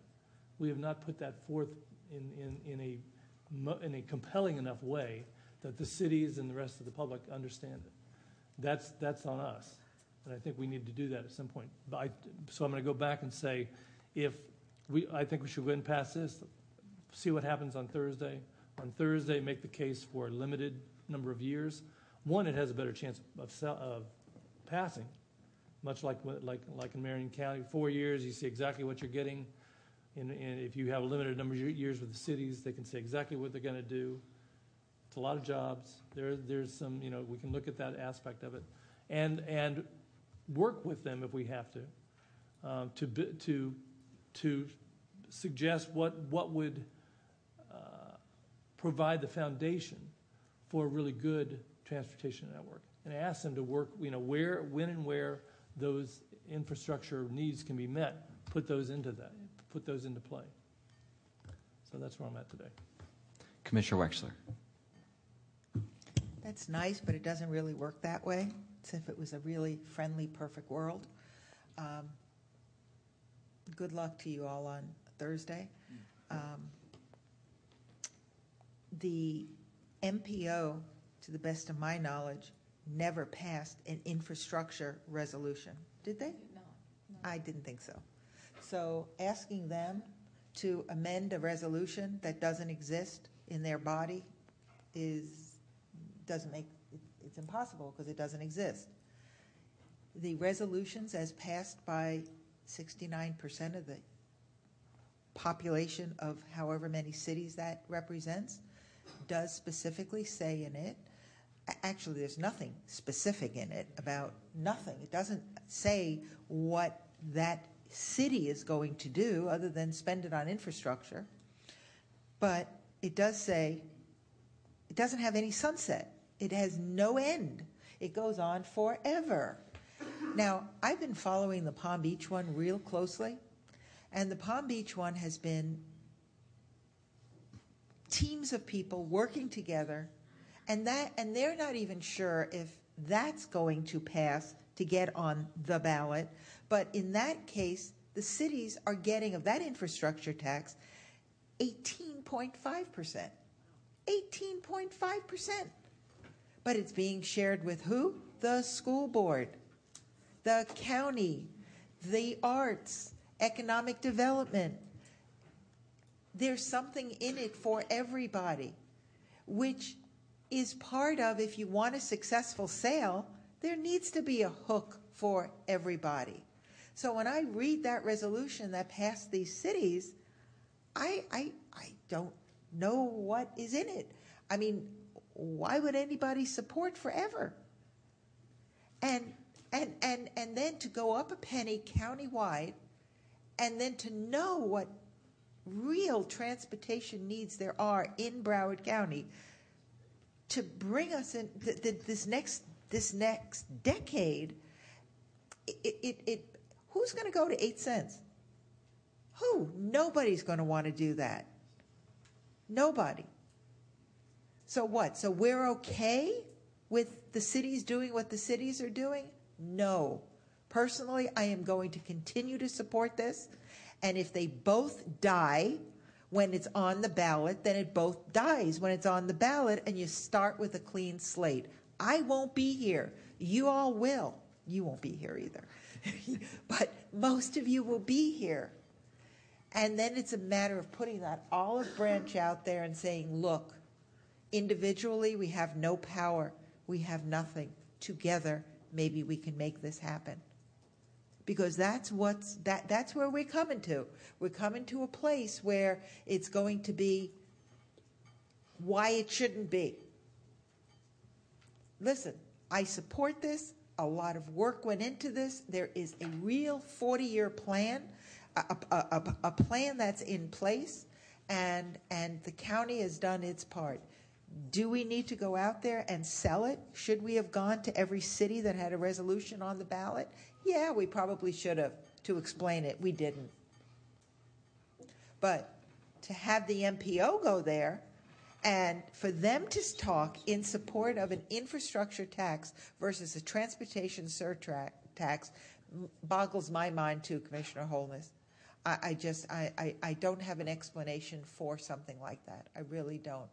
And I don't know how they could possibly, and if they were to ever, Miss Coffey, if they were to decide to put a end time on it, say 15 years, 20 years, they'd have to go back and modify the resolution in every city, wouldn't they? They would, and in looking at the statute, and I didn't think so. I didn't think infrastructure taxes could go on forever. There's been a revision in the law. I think they don't have a 15-year limit, but I also haven't explored this fully.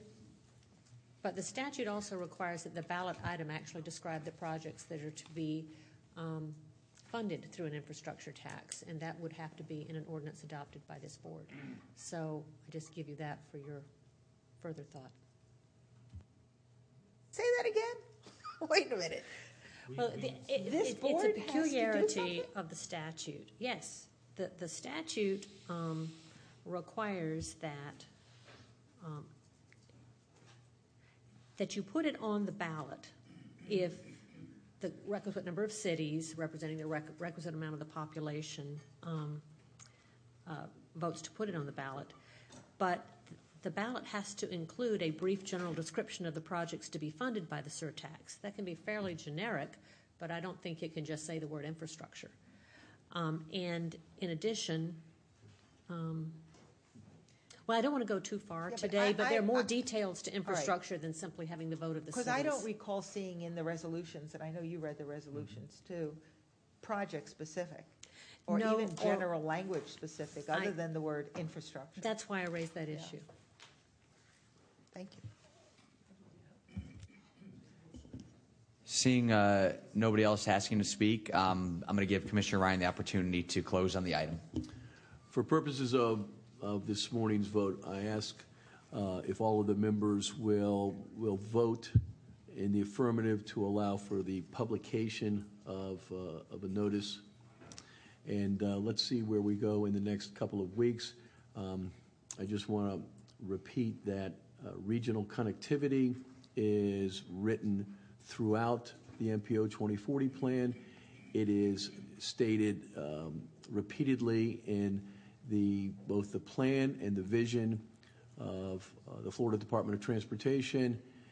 Experts uniformly recognize that transportation is a regional and it goes to the core of what regionalism is in a metropolitan area. It's rather short-sighted that some cities may suggest, well, if I don't have more money that's funding local roadways in my city, then I can't support this, when in fact the residents, whether you're in West End or Parkland or Sunrise, Coral Springs, you drive back and forth throughout this county, often to work, to school, to events, and this idea that transportation stops at municipal boundaries is just incorrect. Hopefully, some folks that are engaged in transportation issues will go back and read the 2040 plan of the MPO and recognize the consistencies with what we're trying to accomplish here. Again, whether we end up putting this on the ballot or not, I don't think that all is lost. The discussion was very enlightening, but it's going to take more. It's going to take the business community to do more than just issue papers saying that a dedicated funding source for transportation is needed. They need to step up in a leadership role and tell the local elected officials whether or not they're supportive of this. And so with that, I urge a vote in the affirmative on item 21. Thank you, Mayor. Thank you.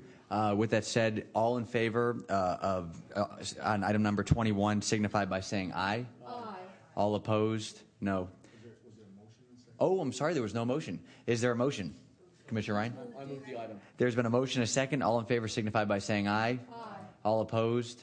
No. Show the item passes 6-3. We're now moving on to item number 23, which is from Commissioner Bogan, and it is a motion to direct the county administrator to prepare competitive procurement with regard to a voluntary emergency loan program open for county employees. And there is a member of the public wishing to speak, but before that, I'm going to ask Commissioner Bogan to open on his item. Yes. This item is about protecting consumers and protecting our employees, and that's what item 23 is all about. I'd like to just start out with a Sun Sentinel article that came out April 22nd, 2016. And the Sun Sentinel made 4 interesting points regarding payday lenders. First of all, the annual percentage rate is 278% on a 14-day loan. Many lenders advertise rates of more than 300%. From 2005 to 2015, the number of payday loans increased from 4.6 million to 8 million, and 2.5 billion have been paid in fees by borrowers. And if Broward County employee wants to get an immediate loan, they should certainly first try a bank. They should go to a credit union. Mr. Lukic gave us some great other suggestions in a memo today. All are great suggestions. However, there are many employees that can't go to any of these. And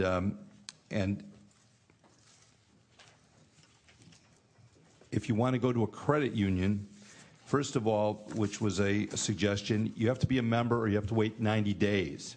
The loan rate for a credit union is 18.99%, and the rates proposed, while it says 23%, really comes down, equates to 16%, and I'll talk about that for a second. The company that I have met talks about their program, which is non-compounding, no interest on interest, simple interest on a declining balance. Let's not forget credit cards. When you pull out your credit card, I'm holding here a credit card statement from Citi Cards, which charges 22.24% for somebody with very good credit. So who in South Florida values this program? First of all, here in Broward, the Broward County Public Schools with over 24,000 employees, Jackson Health with over 8,000 employees, Seminole County Public Schools with over 7,000 employees, 38 cities in South Florida, and many nonprofits, including the United Way, all for protecting and providing an option for employees who need emergency money. So what are the negatives? First negative I've heard is, well, the government shouldn't be involved in collecting money for for-profit entities. And my answer to that is we're not collecting any money. Instead of giving wire a dollar to somebody, we wire 70 cents and divert 30 cents. The second negative was, well, there may be costs involved in this. And the answer is the company that I met with, maybe others, will provide and pay for all the costs. So, actually, even this company would even put up a deposit for costs. So there's no downside in costs for the county. You're protecting the consumers. And if you look at Dan Reynolds' letter, which is part of the information I gave, I'd like to read one sentence where he says that people who live paycheck to paycheck shouldn't be taken advantage of just because of their past financial challenges. There's over 120 payday loan stores in South Florida. It's in your literature. There are more than probably AT&T mobile stores or T-Mobile stores because they're making so much money at charging 242 to 300% interest rates on people who cannot afford it. So I asked my county commission to approve this to help those in need, and I'll leave it to you, Marty. Thank you, Commissioner Bogan. There are 3 public speakers here. The first is Russell Rand.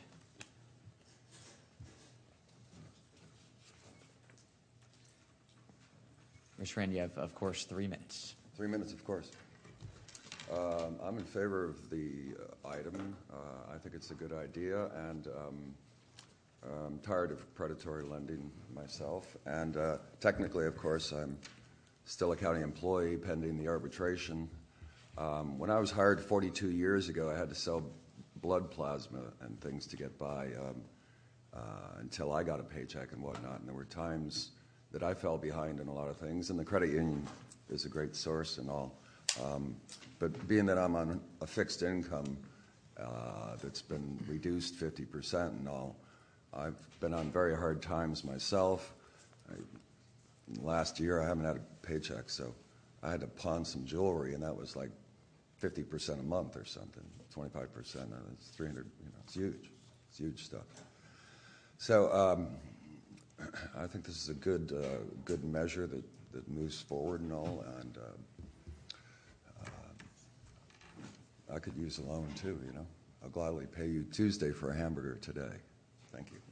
Thank you, Mr. Rand. The next person is Tom McCormick. Thank you, Mr. Mayor, Madam Vice Mayor, Commissioners, senior staff. I appreciate the opportunity. I won't repeat some of the information that you have before you, the materials, and afterwards I'm happy to answer any questions anyone might have. The map is probably the most convincing document that we've run across. That you can get from the Keys to Martin County without getting your feet wet. It's walking from payday lender to payday lender.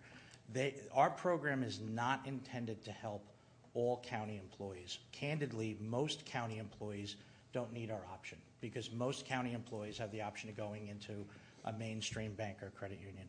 But and I'll answer the auditor's question about what percentage of folks you might expect to participate.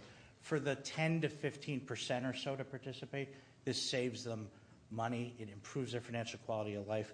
Leon County, 10.8%. Broward Schools, 10.2%. Miami, 12%. City of Fort Lauderdale, 9%. Jackson Health, 18%. Miami Beach city employees, 9.9%. It's a relatively modest percentage, but in a large organization like yours, those hundreds and hundreds of people, it's a way of life. The payday lenders try to tell you that they charge 10%, and they do. They charge 10% every 2 weeks, over and over and over. As you may have seen in the Sun Sentinel article, 70% of folks go more than 5 times a year. 53%, more than half of the people that go to a payday lender go more than 12 times a year. It's an unreal trap. They get you in. Our program is at a small fraction of the cost. As Commissioner Bogan pointed out, it's competitive with, in many cases, cheaper than what somebody would pay on a cash advance. But again, addressing another point that the auditor made, it is not a good program unless it's comprehensive and coordinated. Every single enrolling employee, if we have the good fortune to move forward with you all, every single one will be presented with the welcome screen. And we will direct, we do this in other places, we just did this in Seminole County Public Schools, where we have the website, a link, and the 800 number for the local credit union. We will direct every enrolling employee to go there. We do not compete with them. For the minority of folks that can't get approved there, we stand ready to keep them out of these predatory lenders. This is always, at our 38 other public sector clients, this is always a great big deal at the beginning because it's new to you all, you haven't seen it before, and people have legitimate concerns about the administration. But my fervent belief is that a couple of years from now, your administration will be a reference for us, as we have from other counties and participating employers. The administrative effort is ours. The cost is ours. The agreement we offer to employers is cancelable at your right. We will do right by you, and we will do right by your people. And again, we'd be honored to have the privilege to prove that to you over time. With that being said, I stand ready to answer any questions. Thank you all. Thank you. Mr. Friedman. Oh, I'm sure. Well, again, if it's okay, Commissioner Wexler. I'm waiving my time, Thank you. Oh, thank you. Well, we're going to come back to the dais, and I'm going to start with Commissioner Wexler, who I believe has some questions for you, Mr. McCormick. Of course. Yes, I do. I have a couple of questions. Your interest rate is 23.9. Let me set up a hypothetical. Please do. I need $500, and I need it now, and I don't get paid for 2 weeks, and I need it now, and I have no other way to get it, right? That's Sure. the individual. Sure. So I go, I set it up, you give me my $500. The interest rate on that $500 is how much? 23.99%. Right. But the point about the interest rate that's important is that it's simple interest. So remember, compounding interest is very good on an investment or a savings vehicle. It's very bad on a loan. I understand that. So the cost would be less than that because you pay it off over time. That's where the $160 or 16% figure Commissioner Bogan mentioned. Is that typical that it's paid off over time? It is 100% typical. And when somebody comes and gets that $500 loan, they set up at that point that I want how much a week, every 2 weeks deducted? It'd be flat installments over the period of time. Of how much? They have the choice of from 6 months up to 2 years. How much is deducted? It depends on a what. $500 loan. A $500 loan would be, if they did a 2-year loan, it'd be $14 biweekly, right? So let me explain. If I can do a $1,000 loan because I memorized it, if you don't mind. If I do All right, then $1,000 let's do $1,000 if you memorize it. If you did $1,000 loans and paid it off over 1 year, at the end of the year, you would have paid $1,160. You would have paid off the loan in full, the $1,000 you borrowed, plus a total cost of $160. All in, total cost, simple interest. Can you pay in advance? Anytime, no penalty whatsoever. You can pay in a day, a week, a year. Correct. You can pay it all off. You can pay half of it off, anytime whatsoever. If you approve for, let's say your credit score is such that today you're not able to get approved at the credit union or the bank, but 6 months from now you are, perhaps in part because we report the on-time payments to the Bureau, you could pay it off that day. Basically, you're interested in one thing, that they're a county employee. Yeah, yes, ma'am. We have a number, as you'll see, of charitable or not-for-profit employers, but the overwhelming majority are public sector employers. Well, with the item that's before us today, which is the Board of County Commissioners, yes, ma'am. You would be interested in one thing, that they are a county employee as a qualifier. Yes, ma'am. Right? Yes, ma'am. And if they cease to be a county employee, so let's say they were to voluntary or involuntary separate in 6 months. Then what? No liability whatsoever for the employer. That risk is 0% yours, 100% ours. Does the 23.99% interest and the deal stay the same for the It never employee? changes. There are no late fees, no penalty rates. It never changes under any circumstances for any employee, current or prior. Okay. Ever. So when I looked at, and the reason I used $500, thank you very much. Thank you. The reason I'm using $500 is part of your backup for Exhibit 3 is from AMSCOT, and it shows a $500 loan, and the finance charge is $51, which is about 10% or so of that total. But your math, of course, no, I don't need you back up there. I'm good. I got this. Is compounded probably daily. No, not from AMSCOT? Oh, from AMSCOT. Yeah, from AMSCOT. That's why it's so high. When is it compounded? AMSCOT charges a flat $51 for every 2-week period. 51, 51, 51. So why do you have 265%? Because that's exactly what that rate is annualized. 10% times 26 in a year is about 260%.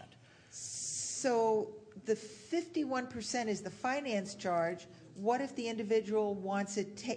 So if they want to pay it back in 2 payments, they cannot. They have. So explain that. If they pay $51 every single 2 weeks. For how period. long? It's due in full in 2 weeks. $51 for 2 weeks. But more than half the people go more than 12 times per year. The racket, the predatory payday lenders, lend you the same money over and over and over and over again, and they charge you $51 each time. So a predatory lender would stand here and say, I charge 10%. And it's true. He charges 10% every 2 weeks. We charge 23.99 per year. It's 1% every 2 weeks. Ours is at a 1/12 of the cost under any math whatsoever. The predatory payday lenders lie and pretend it is a once-in-a-blue-moon product, and it is a debt trap. Once you're caught, you can't get out.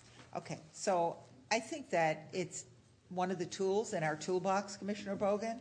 I'm ready to support moving forward on a competitive procurement, and after conversation yesterday with Ms. Henry, I hope not tomorrow. I know you've had conversations with the credit union, and you are a for-profit, right? You are a for-profit. Credit union is a not-for-profit status? Yes. I think that it's imperative for us to scope out what it is that we really want, and if they are the game in town, then you get it. I think it's an option, and this is what we said in my office when we met weeks ago and a year and a half ago. I'm not comfortable buying off of another government entity's procurement because I don't know that it has the elements that we'd be looking for in ours. So I'd really rather that we just competitively bid it and see what the response is and let them come forward and respond. And, that's one of your options here. It was an or, and I'm willing to support that. I would move it with that if I'm the only speaker. Before we had that, we have a Commissioner Holness on the queue. Commissioner Holness. Yeah, thanks. Fortunately, I've never had to get a payday loan or to pawn anything that I have. And I think a big piece of it is to basically adapt to what your means are in terms of your expenditure. My question for you is, in terms of the financial literacy training component of this, because I think that a big part of what ends up happening to folks is that they're not able to control their finances to the extent and to cut back where they need to and make the adjustments that are necessary so they don't end up in a situation where they're having to pawn or go to payday lender that is extremely exorbitant and end up driving them further in debt and in poverty as a result of taking on these debts. So this is a good option. But I want to hear about that, because part of what we probably will need to do is assist these folks to get to the point where they become better savers and better money managers. Mm-hmm. Thank you, Commissioner Holness. So the financial literacy education program is part and parcel of our program, and we would highly encourage the county to take advantage of it. It's offered at no cost to the county itself, and of course it's offered at no cost to county employees. To describe the program, and I can leave a copy behind, but I'll just read excerpts from a letter from our most recent county client, Leon County in Tallahassee. Very quickly, on behalf of Leon County, thank you for the outstanding job you did with the financial literacy classes you delivered to our employees. Your real-life examples and stories kept everyone's interest up. Leon County is very impressed that BMG not only offers the Loans at Work program to help our employees when they have a financial crisis, but you're committed to educating them on how to avoid them in the future. It has been an absolute delight to work with BMG. There is no reason not to combine immediate help for an acute problem. My car blew up, I need to fix it, or I can't get to work, with long-term improvement so people can find themselves in a better way. If you go to Yahoo Finance and you ask, how do I improve my credit score, they have the very unhelpful advice of telling you, it's simple, just get a loan and pay it off. Well, it's just that simple, but sometimes life gets in the way, and if you have a weak credit score, it's very hard to do that. With our program, you get credit based on your employment, and we report every account every month to the Credit Bureau. The financial literacy is the long-term help that we can use the acute issue to drive people to seek these resources.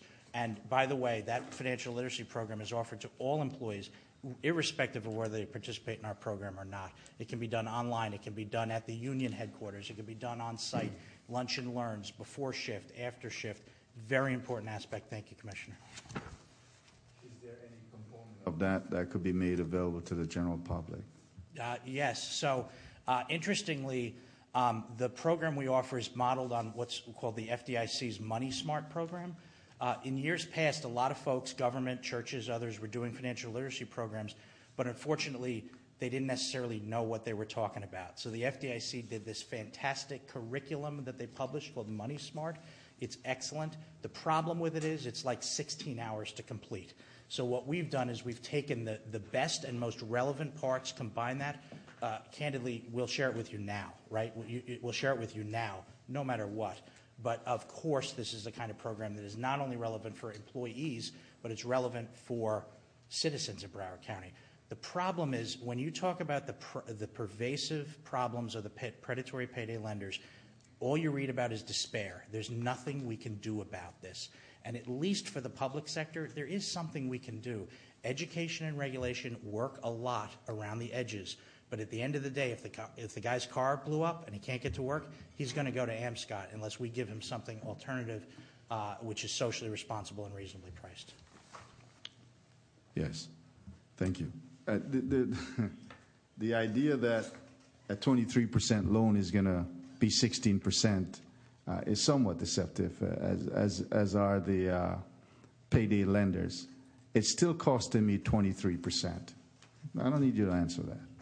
It's still costing me 23%.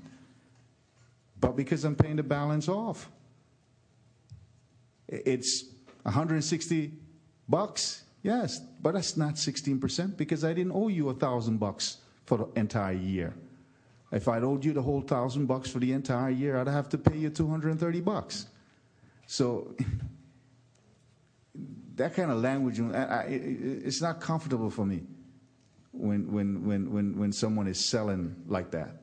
Okay, I mean, give me the facts, and it's because folks who are probably not as understanding of this will think, oh yeah, well, I'm only paying 16%. No, you're paying 23%, but you pay the 23% of the decline in balance, which cost you less than $230, but it's still costing you 23% of the money you owe every time you make a payment.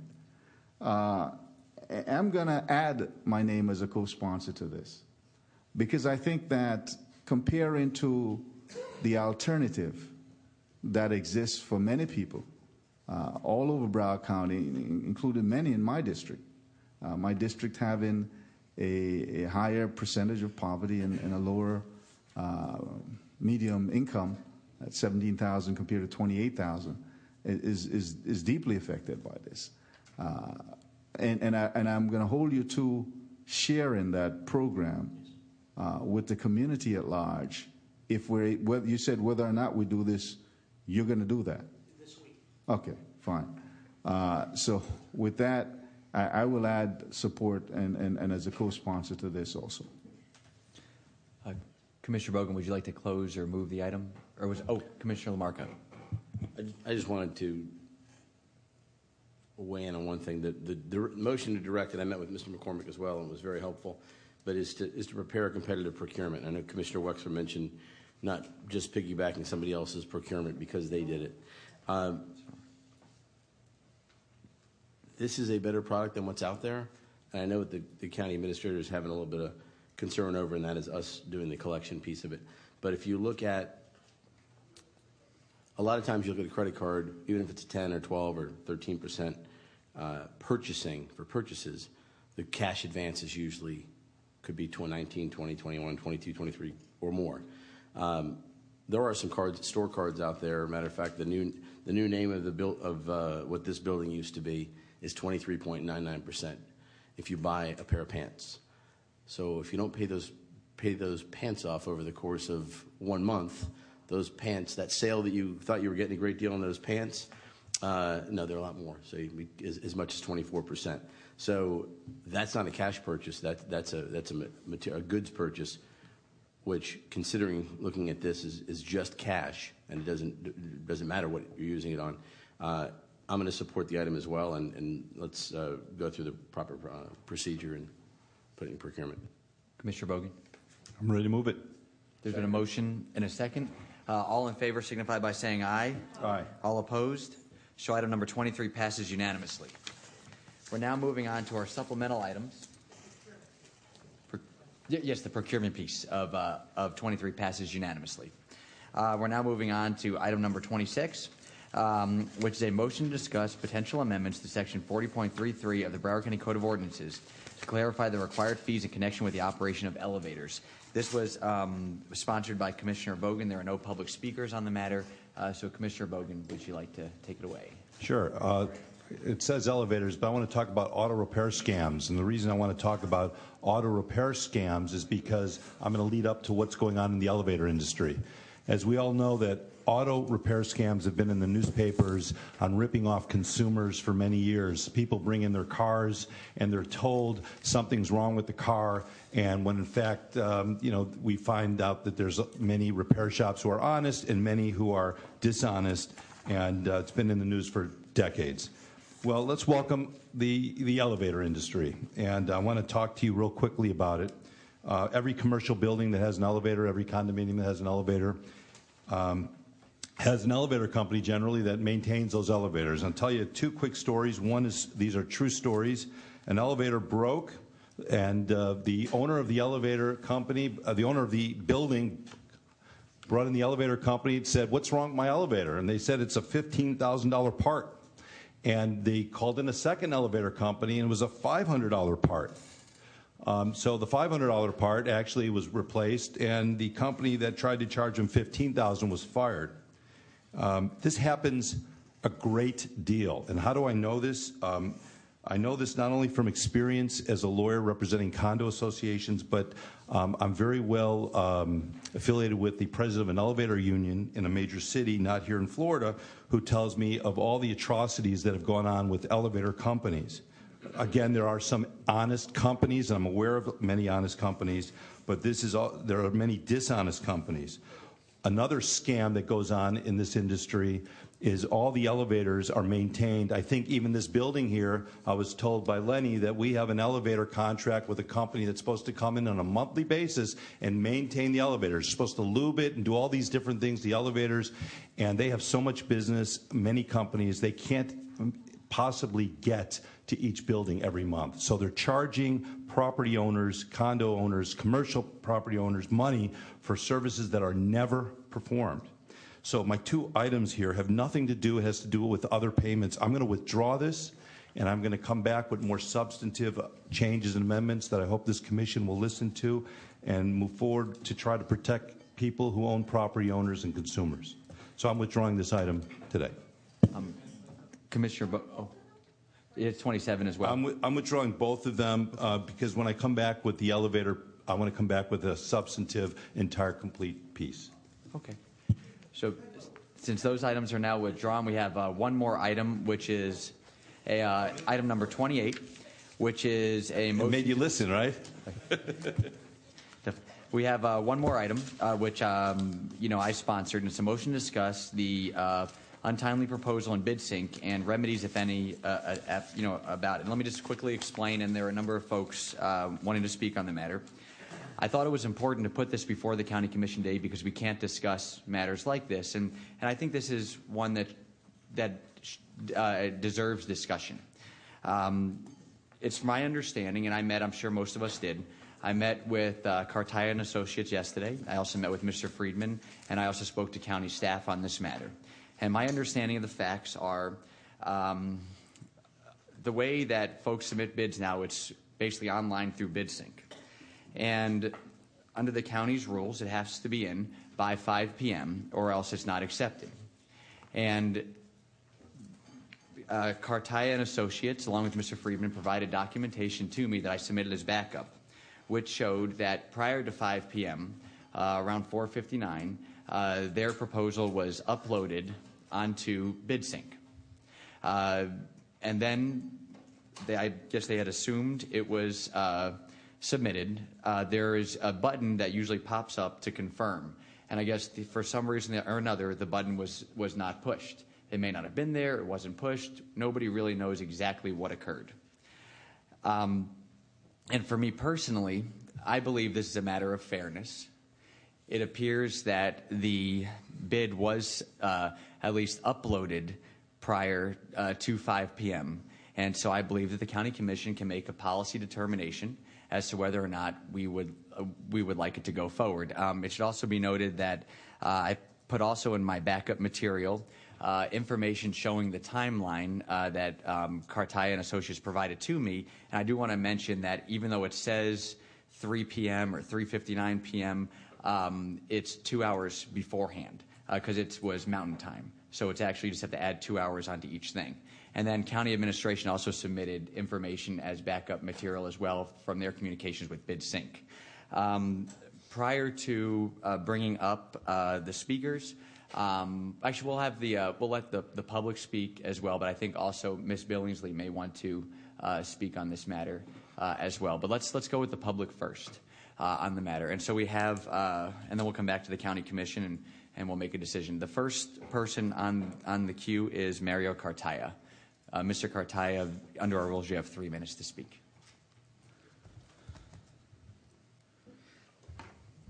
Thank you all for allowing us to come here today and speak with you. I appreciate the work that county's procurement staff does every day in, day out. I know that it is not an easy job. And I hope that me coming here today is not taken as being adversarial in any way. That is not my intent. I just want to be heard. The fact is that prior to the submittal deadline of 5 p.m., all required submittals were uploaded in the BidSync system. BidSync has admitted to this irrefutable fact. They had it. They have an email that was sent by Joshua Hunsaker, who I'm sure that you all have a copy, in which he admits that he had it in time. Whether or not a button was pushed is really an issue of form over substance. We went through the system. We pushed submit. We went back. We checked.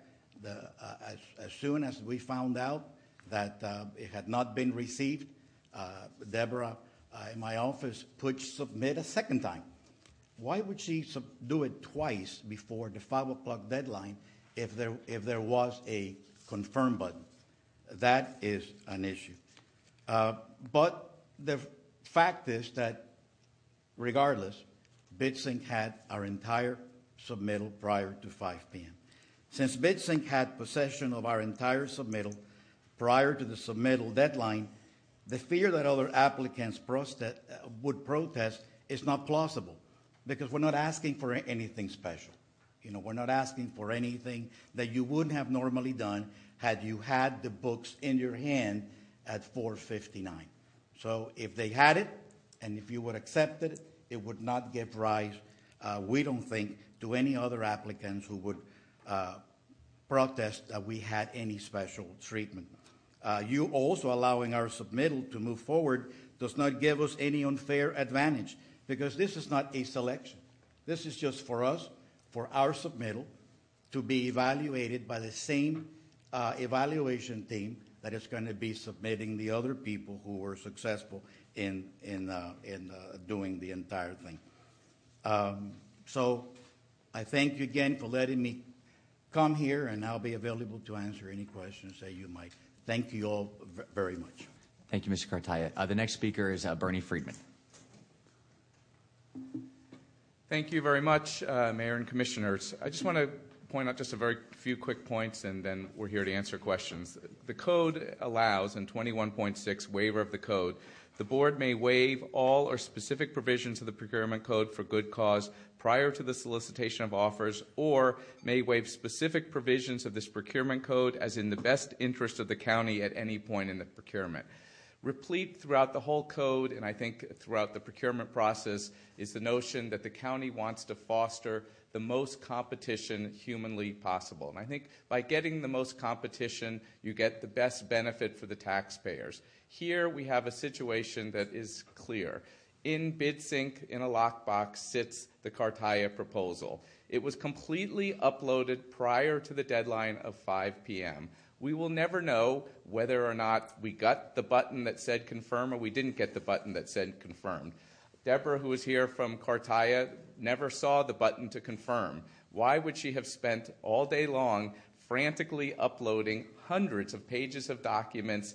I mean, if you look at the log, there's tons of stuff that was being uploaded and sent to BidSync without, wanting to hit a confirm button. So, I think that it's clear that BidSync has the document, and basically it's unclear as to whether or not there was an anomaly, whether or not there was a glitch, whether or not there was a computer software failure, or whether or not she didn't see the confirm button. She claims that she didn't see the confirm button. Finally, there's no gain or unfair competitive advantage to anybody here. We didn't see the other proposals. Our proposal is in a lockbox. It's not like we're looking at everyone else's proposals. We didn't look at anyone else's proposals. Nobody here is getting an unfair competitive advantage. The county can waive the code clearly for minor irregularities. This, we claim, is form over substance, and we urge you to foster competition. This is a policy issue, and we're here to answer questions. Thank you very much. There's one more speaker, and that would be Russell Rand.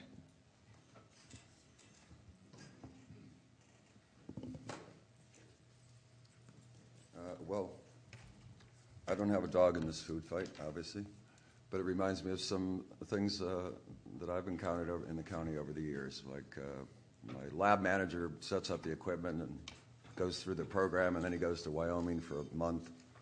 And then one thing led to another. Long story short, when you go through the program, it says ready to start. He didn't push the start button. So, Russell, if you could stay with the topic, I'd appreciate it. It's time. Oh, Chronos. thank you. Chronos, right? Time? Sure. No, it is about the item, if it's okay. Right. Well, it's pushing button. It's a time thing. Absolutely. Chronos.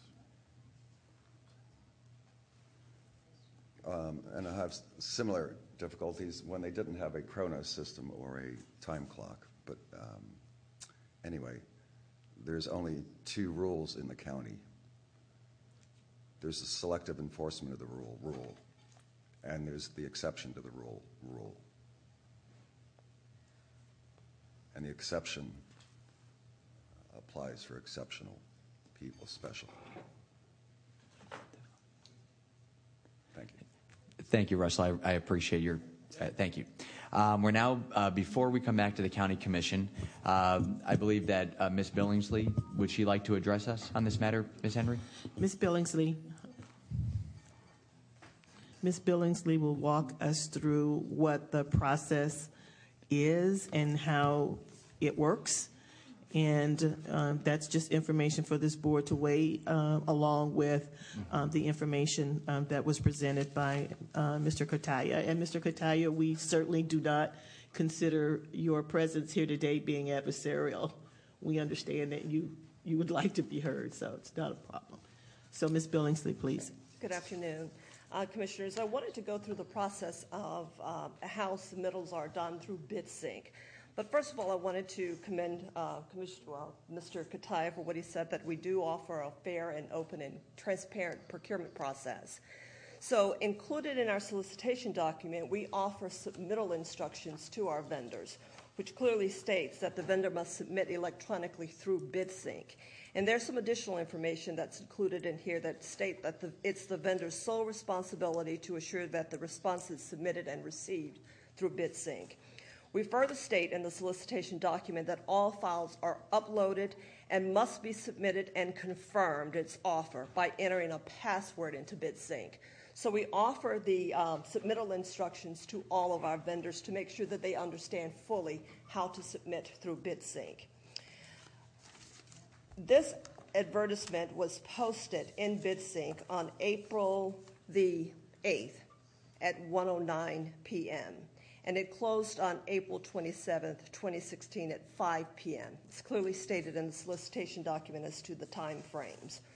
What we gathered from BidSync is the bidder's response activity report, and we collected that from all of the vendors that submitted.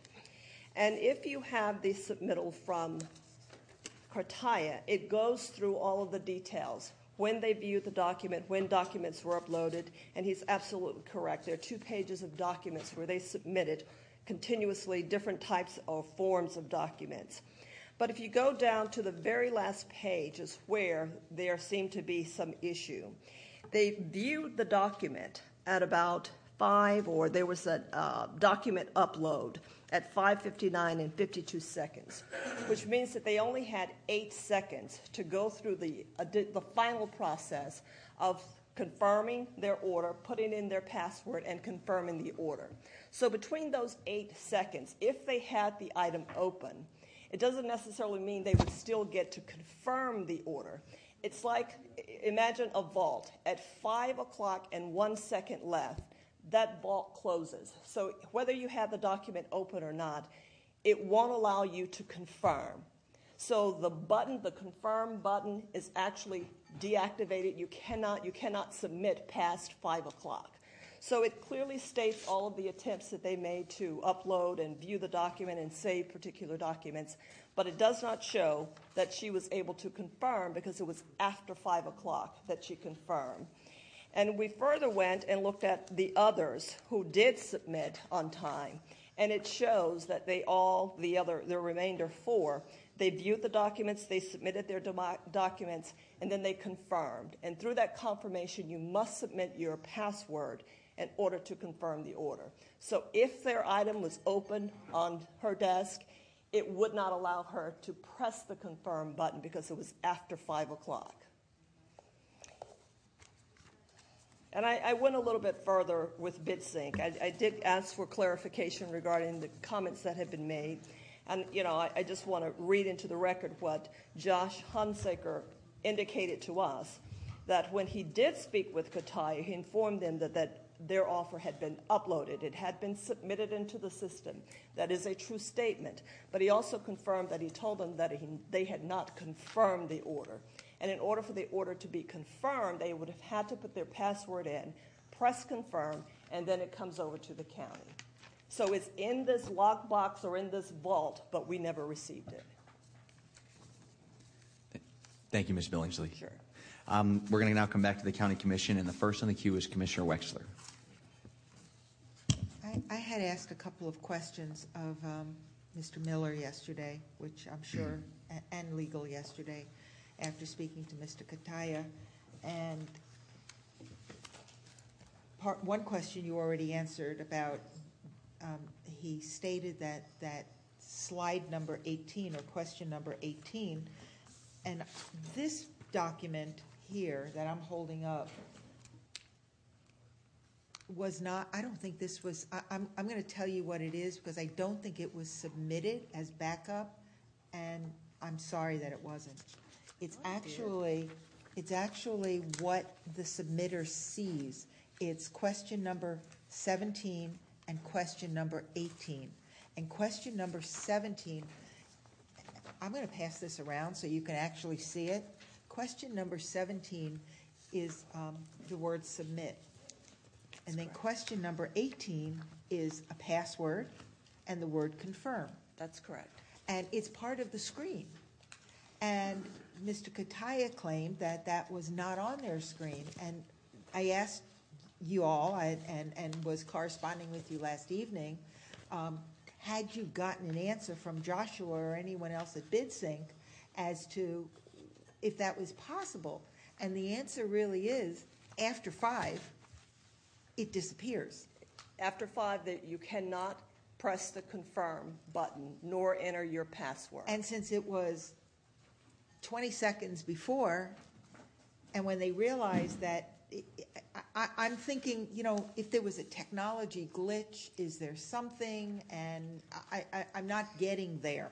So the next thing that I wanted to know was, and I don't know that this was sent out to us either, you made reference to it, in the bid documents, because say you have that document and you're filling it out and you're pushing it and saving it in the lockbox, submitting it to the lockbox, and some vendors work on it for days. That's correct. And submit. Some do it. They started early that morning submitting to that lockbox.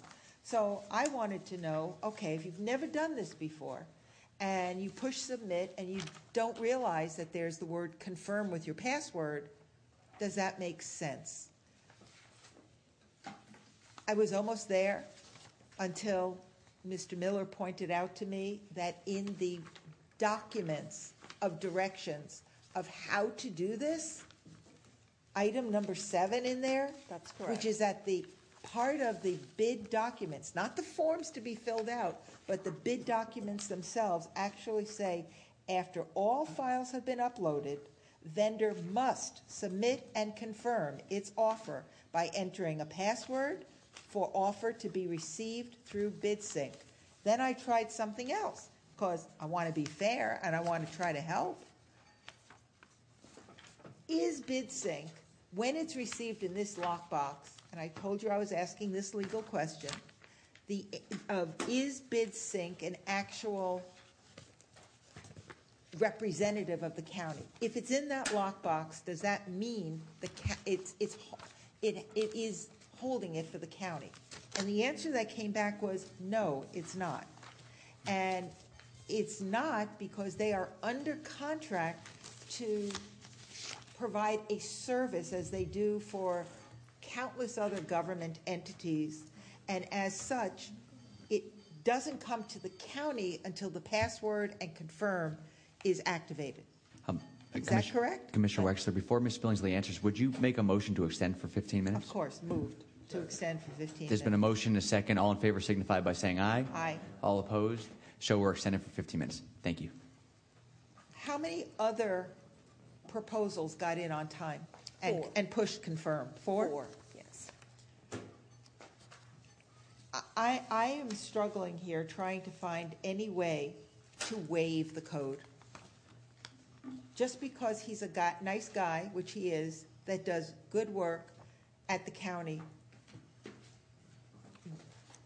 doesn't get me to the defensibility of that.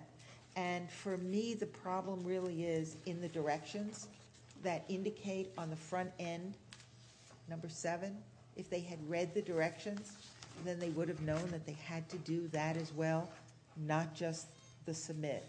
And then you have correspondence here from Joshua that indicates, which was submitted by you, Mayor, that they successfully uploaded their attachments prior to 5 p.m.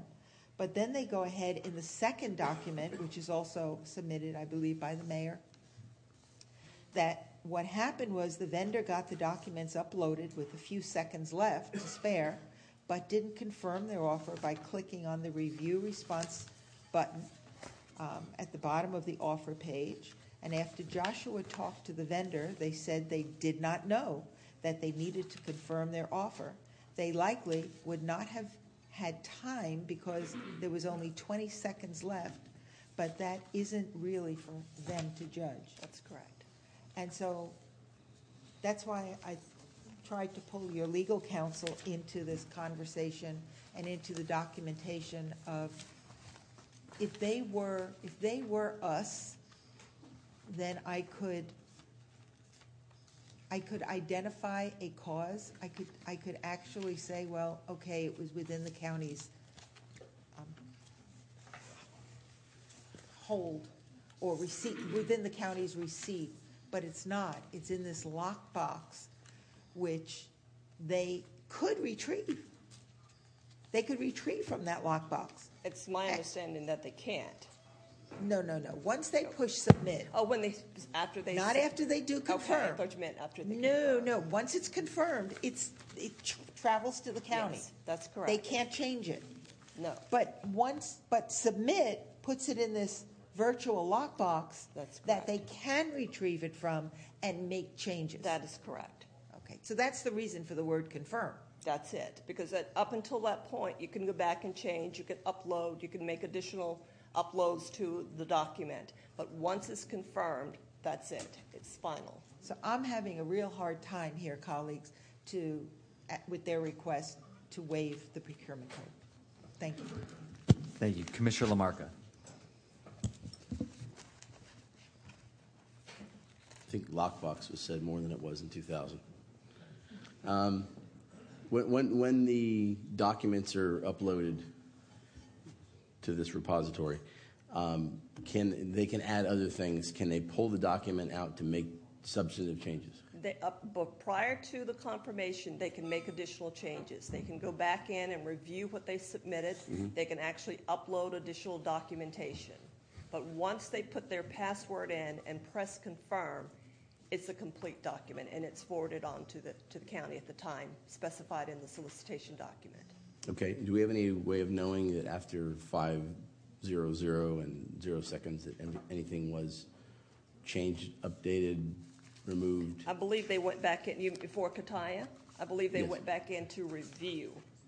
Let's see. At 4:59 and 53, they viewed the offer. At 4:59 and 58 seconds, they saved the offer. And at 4:59:58, they viewed it again. At 5 o'clock and 19 seconds, they saved an offer.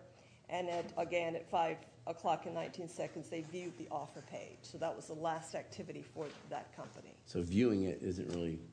Viewing it is just going back in to look at what you uploaded. So I have let me ask you a technical question if I could, Ms. Billingsley. This is a RFP for qualifications, right? That's correct.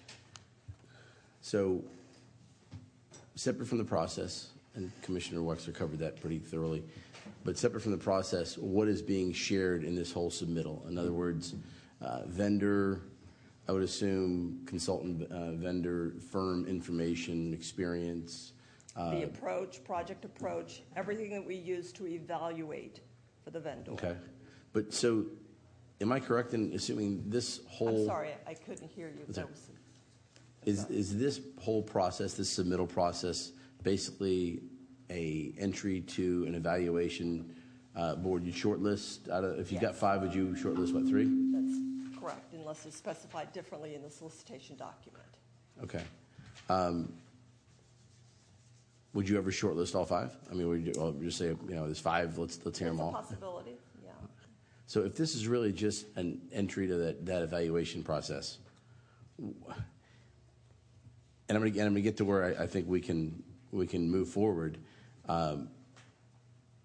If there is confusion, and I've used BidSync, OnVia, DemandStar, these different things in the construction world, and it's a very similar issue.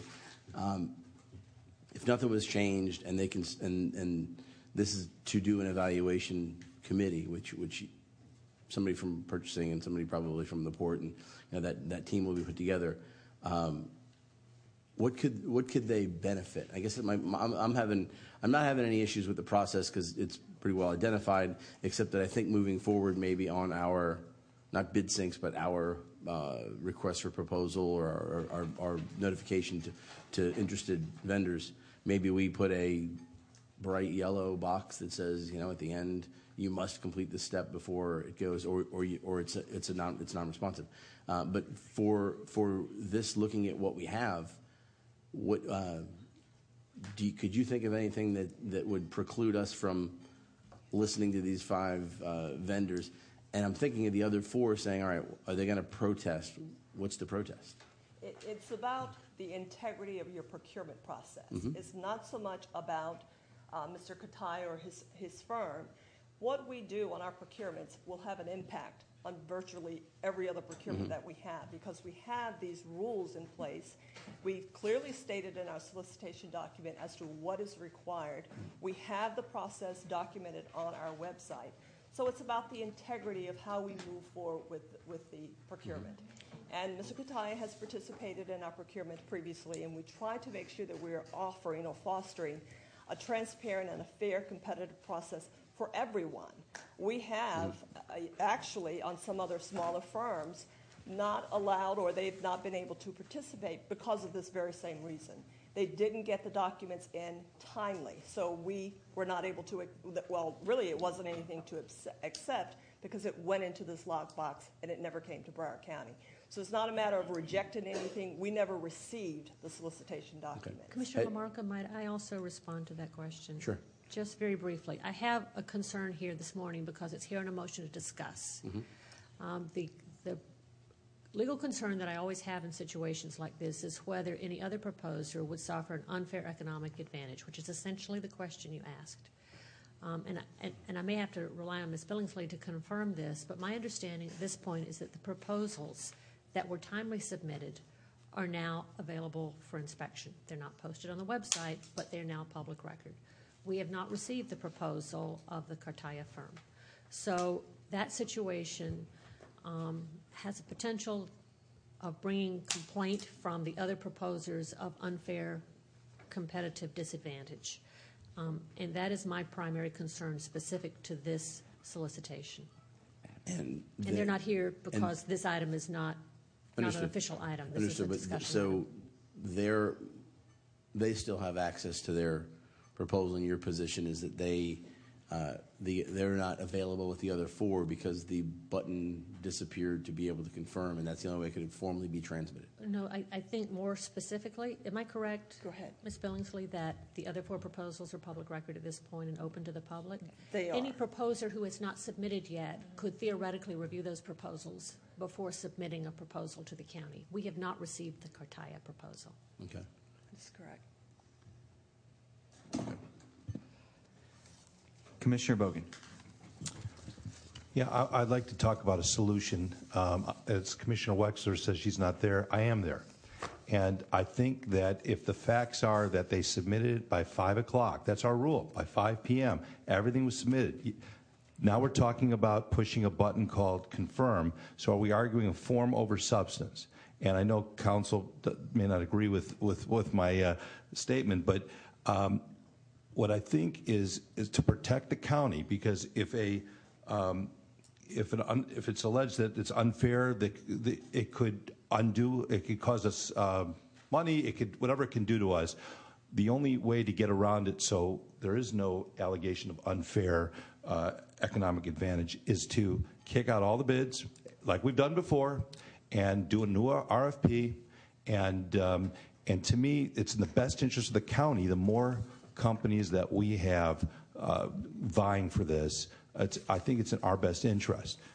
Now, it's been told to me in discussion that, well, that'll make prices go up. I think it'll make prices go down, because if everybody sees everybody else's bid, then I would want to get that bid. So I might cut some profit out. I might cut something to get it cheaper and be more competitive. That's where I'm coming from. I might be way off base, but I think if somebody got it in by 5 o'clock, they got it in by 5. They got everything, and not they missed 5 documents, but they got all the entire bid in. Is that correct? I don't know what they submitted. We're just saying that they uploaded those documents into the system. Yeah, I've seen a representation on a document that says that everything has been uploaded prior to 5 p.m., but did not click.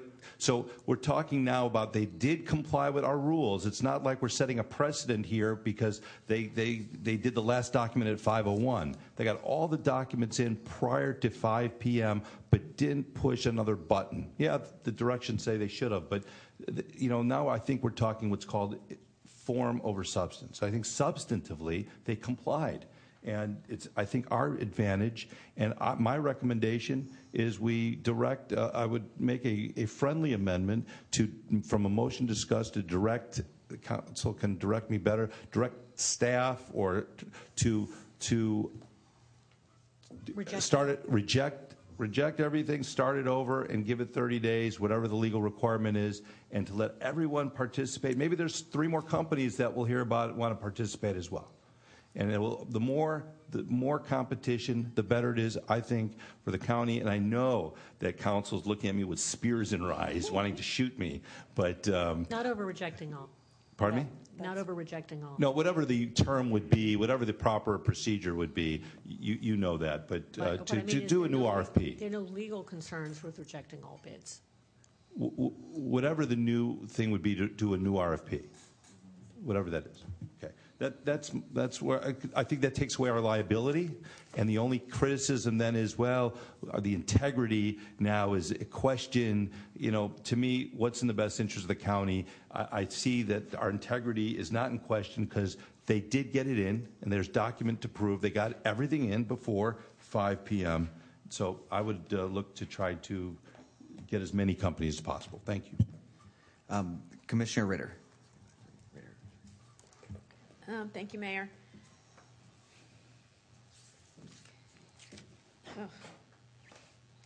How many, Ms. Billingsley, how many proposals did you receive on this? 4. 4. I can't read my own handwriting.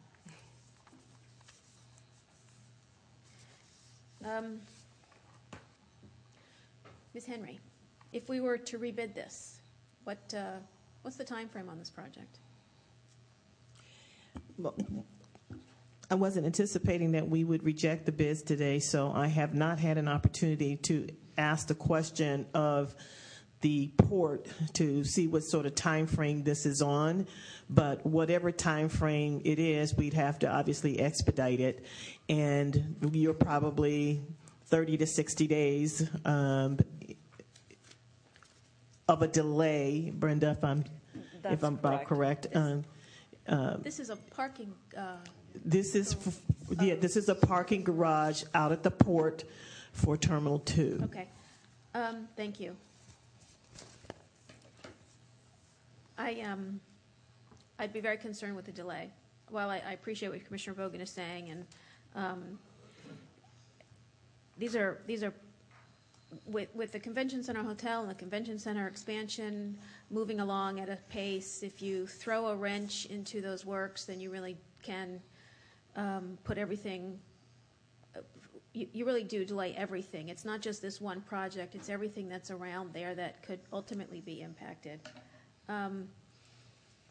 It seems to me that this company, with all the viewing of the uploaded documents, was just trying to confirm that they've been received on time. It's kind of obsessive, but I get it. I mean, it's obsessive in a good way. It's like when you are a candidate for office and it's the week of qualifying, and it's 9 a.m. on Friday, and qualifying ends at 12 p.m. on Friday, and you're clicking every 2 minutes to see if anybody filed against you. It's kind of like that. It doesn't indicate to me that they were concerned that their file had not been received. They were just confirming repeatedly that it had been. And they started uploading this document at 6:50 in the morning. So it isn't like they were waiting till the last minute to submit these documents, which apparently take hours and hours to upload.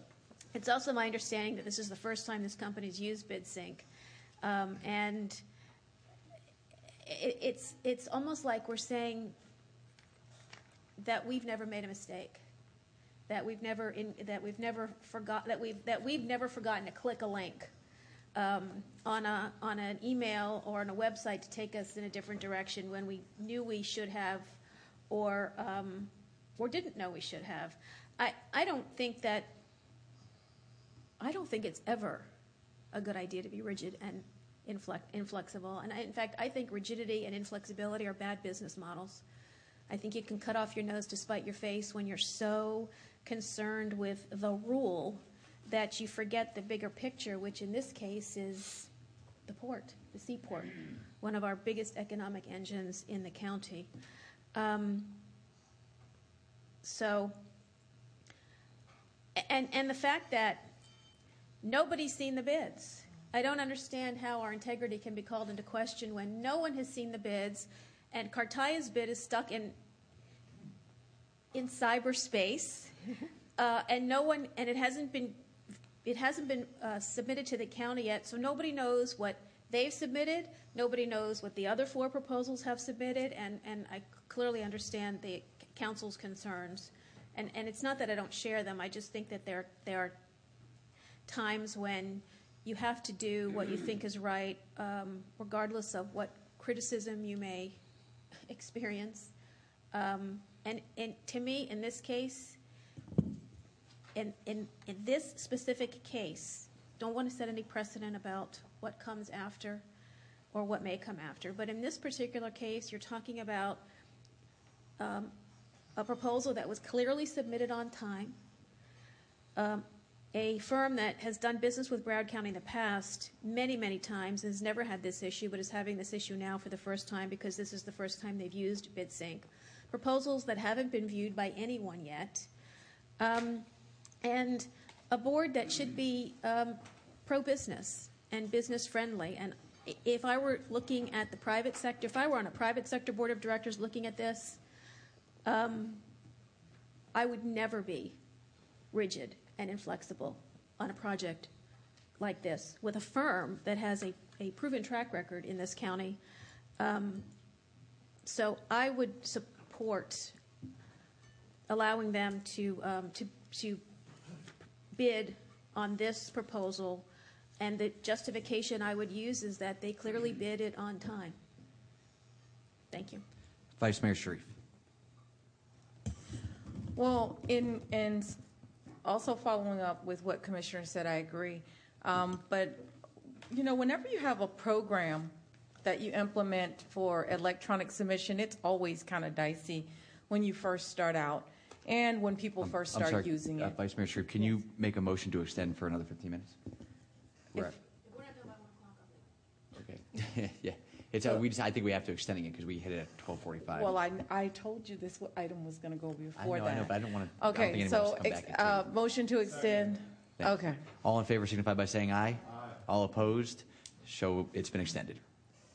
Okay, so when I saw this, one of the first things that I asked was whether or not we had done a good enough job at explaining to people how to use the bid sync system, and whether or not there had been any training offered in terms of the office personnel who's responsible for submitting it. And the reason why I asked that question is because when they're saying that this young lady who is submitting is saying she put in the password and then she uploaded this document, and it took her all day and all morning to do that, and into the evening, and then called someone to say, hey, did you get it? And still needed to press a confirm button. Was there any training that says, hey, listen, your bid's not going to be sent to the county unless the confirm button has been pressed? And I mean, outside of just writing it on a piece of paper, we all get instructions. How many people read them? I mean, and if you're doing it, you might read them and miss it. So my point is that some people are reading learners, some people are hands-on learners. And was there any type of hands-on training or any type of other training given to make sure that the person who's submitting knows, okay, this is what I have to do? Yes, we did. We've had several training sessions. We actually have a couple here in the Government Center on how to use BidSync. We've been using BidSync since 2014, I believe, so we've had several training sessions. We have instructions on our website on how to use the system as well. Has every vendor that does business through Broward County had that training?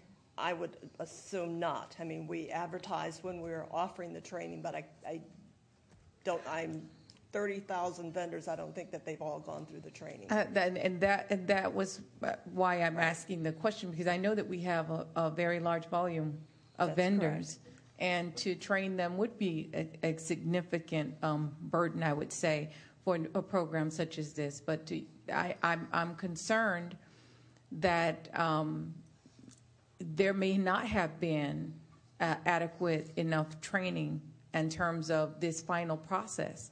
And you know, it makes no difference to me if we throw out the bids and start over again. But I think that the more prudent thing to do would be to go ahead, accept the proposal in with the rest, let them all be vetted and move forward, rather than waste time throwing them all out. Now, if we have to throw them all out, I'd go ahead and second Commissioner Bogan's motion to do that. But I just think it's I just think it's a minute detail. It's petty. I think that it was submitted up. All the information was in by 5. If it was in by 5 and it just wasn't transmitted to us, that's one thing. But they're not asking to be chosen as number 1. They're asking for a chance to be looked at. So, Mayor, if I might ask, I think the central issue here is one, we don't have it. And I don't know, can we get it? According to the email from BidSync, we can't retrieve it. Once that vault is shut, we can't get their proposal. It's not available for us. Why can't we just, if we vote today to ask for, we can ask BidSync to allow us to get it. I'm sure there has to be something on there for us to be able to retrieve it if we want to. And I would have to put that request in to them to see if they could retrieve the document back from them. The point that I'm making, and the only reason I'm raising the issue is if we don't have it, and for whatever reason, because the system is designed to not allow you to submit after the deadline, then the question becomes, can we get it? And I don't know if we have that answer right at the moment.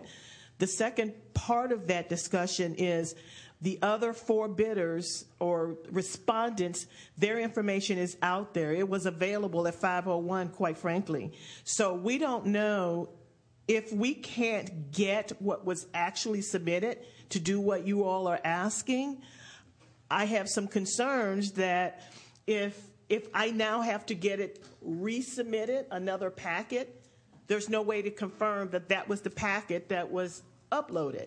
So I think we need to answer that question. And I do have the email from Josh, who indicated in here that he had been with BidSync for 4.5 years, and he cannot remember an instance in which we went into that lockbox to extract documents for either the vendor or the agency.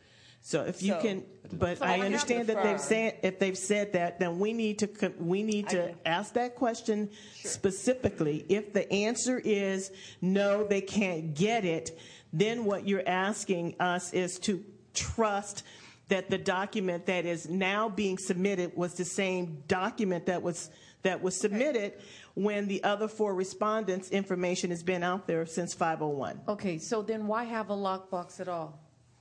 Why have a lockbox at all if a document doesn't exist after it enters it? Why have IT professionals out there if they can't retrieve a document that was sent to you? This makes absolutely no sense to me. I'm sorry. I know I have the floor right now, and I asked a question, but that answer right there makes no sense to me, okay? We have people that when you delete a whole laptop, they can retrieve everything that was deleted from it. How do you submit a document all day long for 12, 14 hours and you say it went into a certain place in a computer and you cannot retrieve that?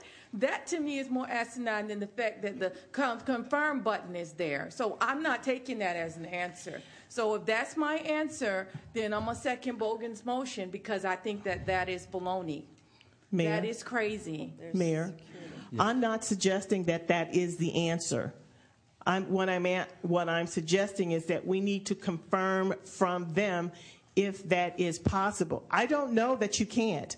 I don't know. I know what they're telling us at this point is if you miss your 501, you miss your 5 o'clock deadline, they make it impossible for you to submit. Okay, that's fine. I don't know if you can't retrieve from the box. No, but if the man could tell her after 5 o'clock that he had received it, if he could send the email that I received when I talked to Mr. Kataya, if he could send the email and say he received all components of this transmission, then he has it. He has it for viewing because he sent an email saying he had it. I'm just saying if I have to base my decision here today on that reason and that rationale, I am not going to vote to put them out of this competitive bidding process because I don't think it makes sense. He sent an email saying, yes, I received the documents. Yes, we received the transmission, but you didn't press confirm. Mayor? Again, my argument isn't whether or not the board should entertain their request. What I'm suggesting at the moment is that we will confirm whether or not we could get that information out of that lockbox. I don't know if you can or you can't, so I'm not suggesting that we can. I just don't know. The second piece, I don't know whether or not the bidders from BidSync can tell you that they received everything that they were required to submit. They know that documents were uploaded. They know that documents were submitted, but I don't know until somebody's actually physically looking at the documents and evaluating if all of the required documents are there, can be there. So I can't tell you that by what I know today. Commissioner Holness. Did I lose the floor? Oh, I thought your mic was off. No. Oh, okay. Ms. Henry was Okay. So I need an answer to my question. Is there anybody from BidSync that we can contact today that can give me an answer before we leave here so that I can vote on this? I don't want to vote in one way and not have all the information that I need. I need to know if there's anybody that we can call right now. We can table this, go to lunch, and I'm sorry, whoever shows back up shows up, but we could table this, go ahead and go to lunch, and somebody can come back with the answer that makes sense for me. Please. Sure. Can I suggest something? Before, I'm sorry, Commissioner Bogan. It's Commissioner Holness's turn. Thank you. There's probably a solution with both things in mind. If we can't retrieve the document, then we can go with Commissioner Bogan's motion. So we can actually carve a motion that solves the issue. That basically it would be, if we're not able to retrieve the document from BidSync, then we go ahead and go back out to bid and reject all offers and go back out. That would be my motion in order to solve the issue, because I don't think we need to spend the rest of the day on this. So that would be my motion. Okay, so that would be we could do that. But let me say something in terms. I have this screenshot of the page for submitting, and I got to tell you, Ms. Henry showed this to me yesterday, and when I saw it, I'm not a contractor, so I don't bid this stuff, but if I look at it and you see submit next, let me read this 17. Once you finish entering all of the information in your bid response, click submit. To me, then it's done. That's what I would read it to be. It's over. I don't need to do anything else. I submit. He says, when I'm done doing that, submit. It's over. And then further down, in small, write it. In fine print, there's a place that says enter your password. And then all the way over on the other side, small print again, confirm. I think that part of what we need to do going forward, I understand the instructions there, but I read the instructions and I'm on the website now. I'm doing it. Okay? It's happening. I know it's in the instruction that you should do it. And I saw that too. But now I'm on the site. And this is not what I do every day. I'm an architect. I'm an engineer. I'm a contractor. Whatever I am or whatever I do, I'm not sitting in front of this every day. So I'm here submitted. In addition to what we're talking about here, we ought to go to BidSync and says, please, do something about this. Make it so that it's user-friendly and simple for people to understand. Okay? Put a big, after submitting, you must confirm, you must enter your password and confirm. In big writing right there, just below that, rather than having this bar down the bottom that you think is probably subnotes or something else. My motion would be that we attempt to retrieve the documents from BidSync, but if we're not able to do so, we reject all offers and go back out to bid. Second. Now, before we take that, I think we should vote on this matter. I'm going to do a substitute motion to reject all bids, period, and go out. But there's a, let me ask you all, there are still a few people that would like to speak on this matter, which I'm more than happy to do. I'm not going to cut anybody off that wants to speak.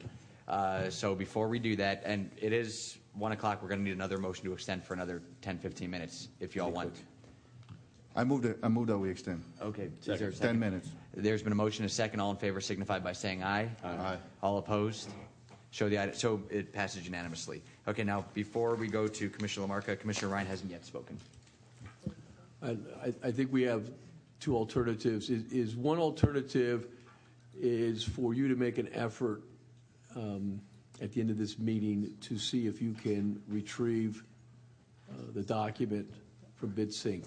If you can retrieve the document, then is it your motion, Commissioner Holness, that the bid will be accepted along with the other four? Yes. All right. So that that's a waiver. Yeah, that's the waiver of the procurement code to go forward with that proposal. All right. And then, if you cannot retrieve the document, then it's to just go ahead and reject all bids and rebid it. Is that your motion? Correct. All right. So with that, I will concur with that motion. but I see that our auditor has a question. Of course, Mr. Luque. I just would make a suggestion.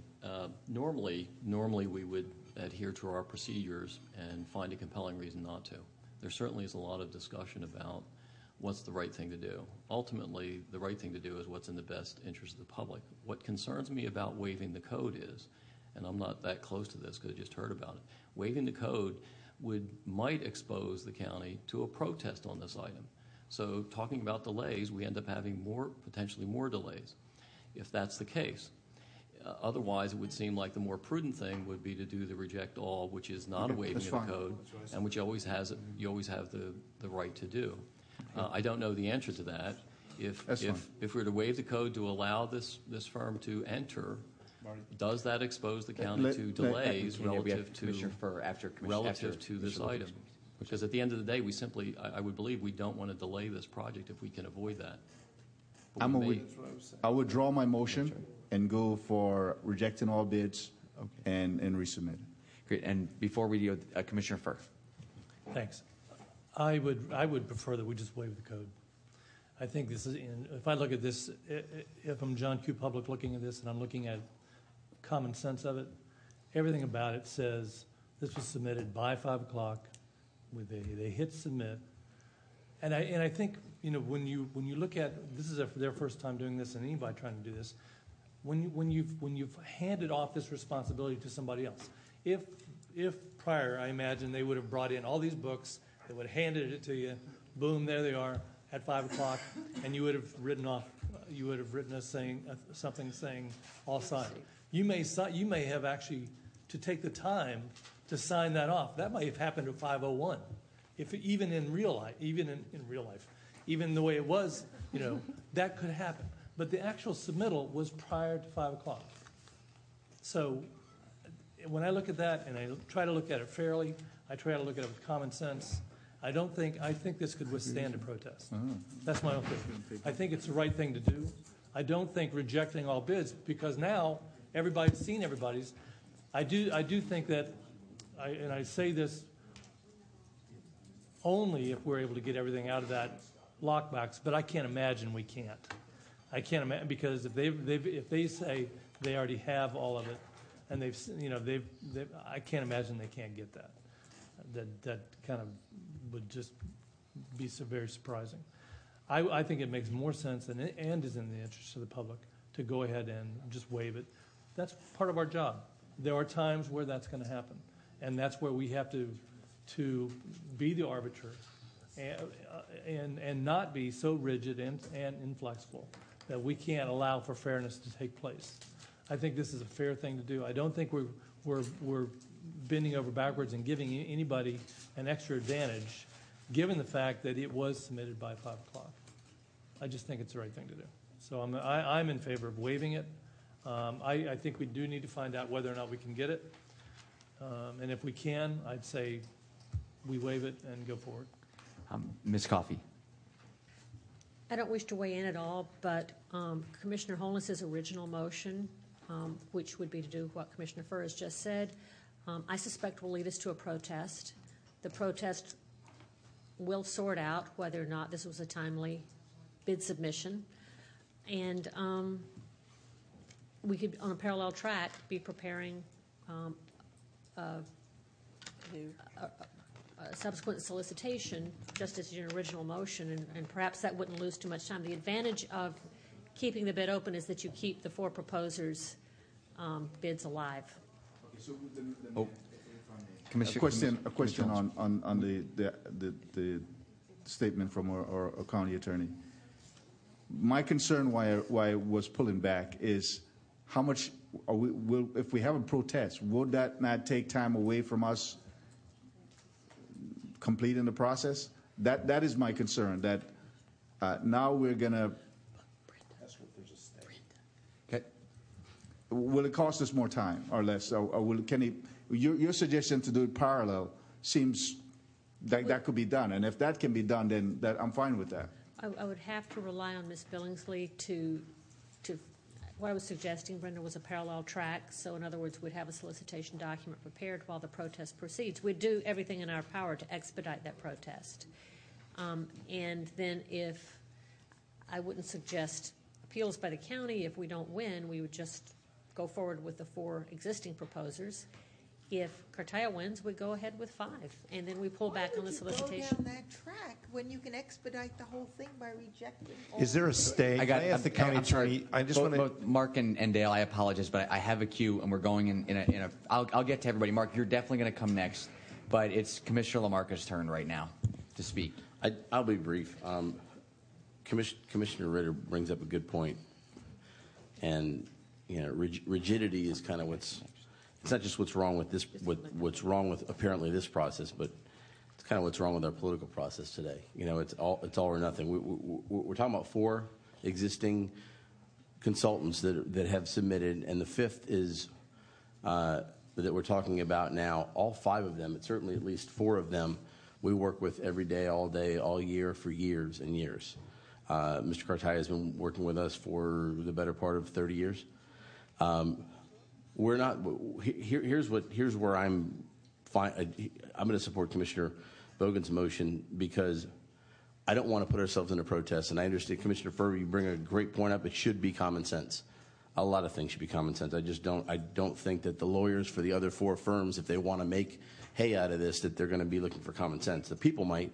So the concern I have is to a degree timing. But again, this is the parking garage for our Terminal 2 and our port, our convention center area.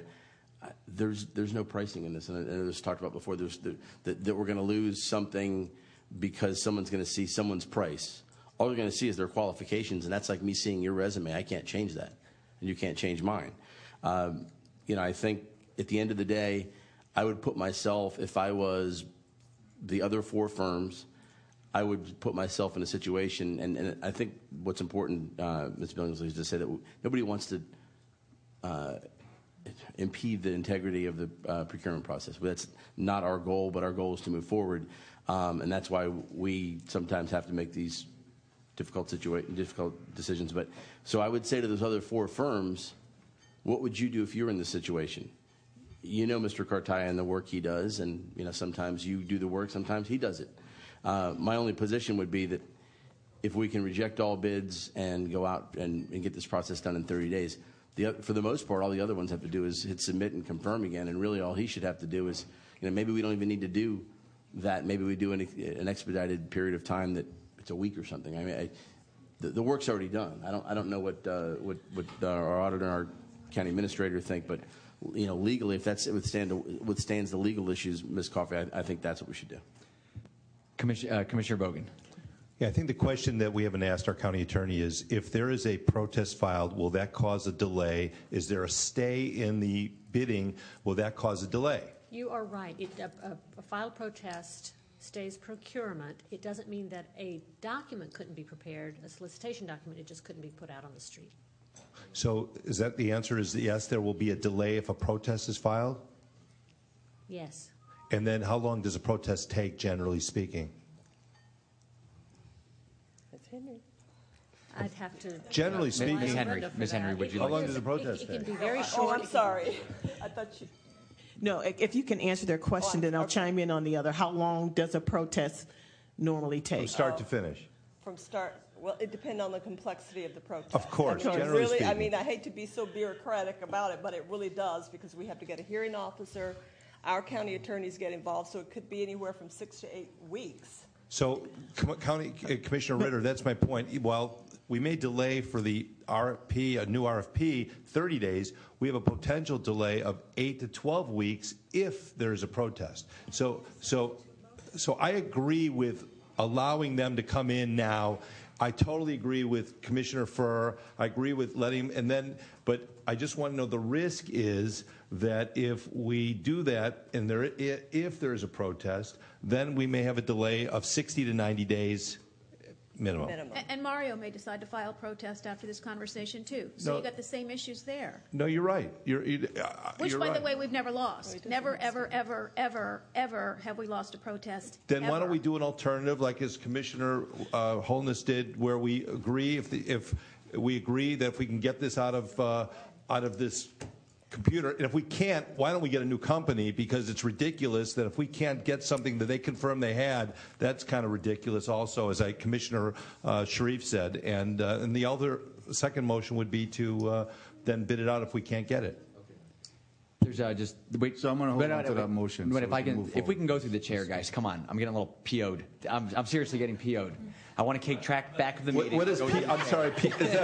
Is that P.O. Box? Is that P.O. Box? It is P.O. Box. But listen, we have one more speaker, and that's Commissioner Furr. And then if anybody else wants to speak, of course, I'll give everybody the opportunity. But please go through the chair. Commissioner I was just Furr. going to take a picture of you, Pito. Oh, yeah. I don't think I've ever That's seen about as angry as I get. Let me just get that real quick. Well, we've never seen him PO'd. I PO'd. I wanted to document it. It's like, okay, I got it. I'm ready.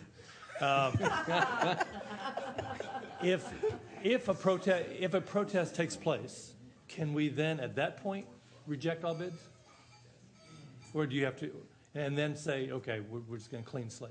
Can we do that? You can do that at any stage of the proceedings Because before we you could award a wait to see if contract. anybody does protest. Maybe nobody protests, and then if they do, we reject all bids if we have to. No? Yes?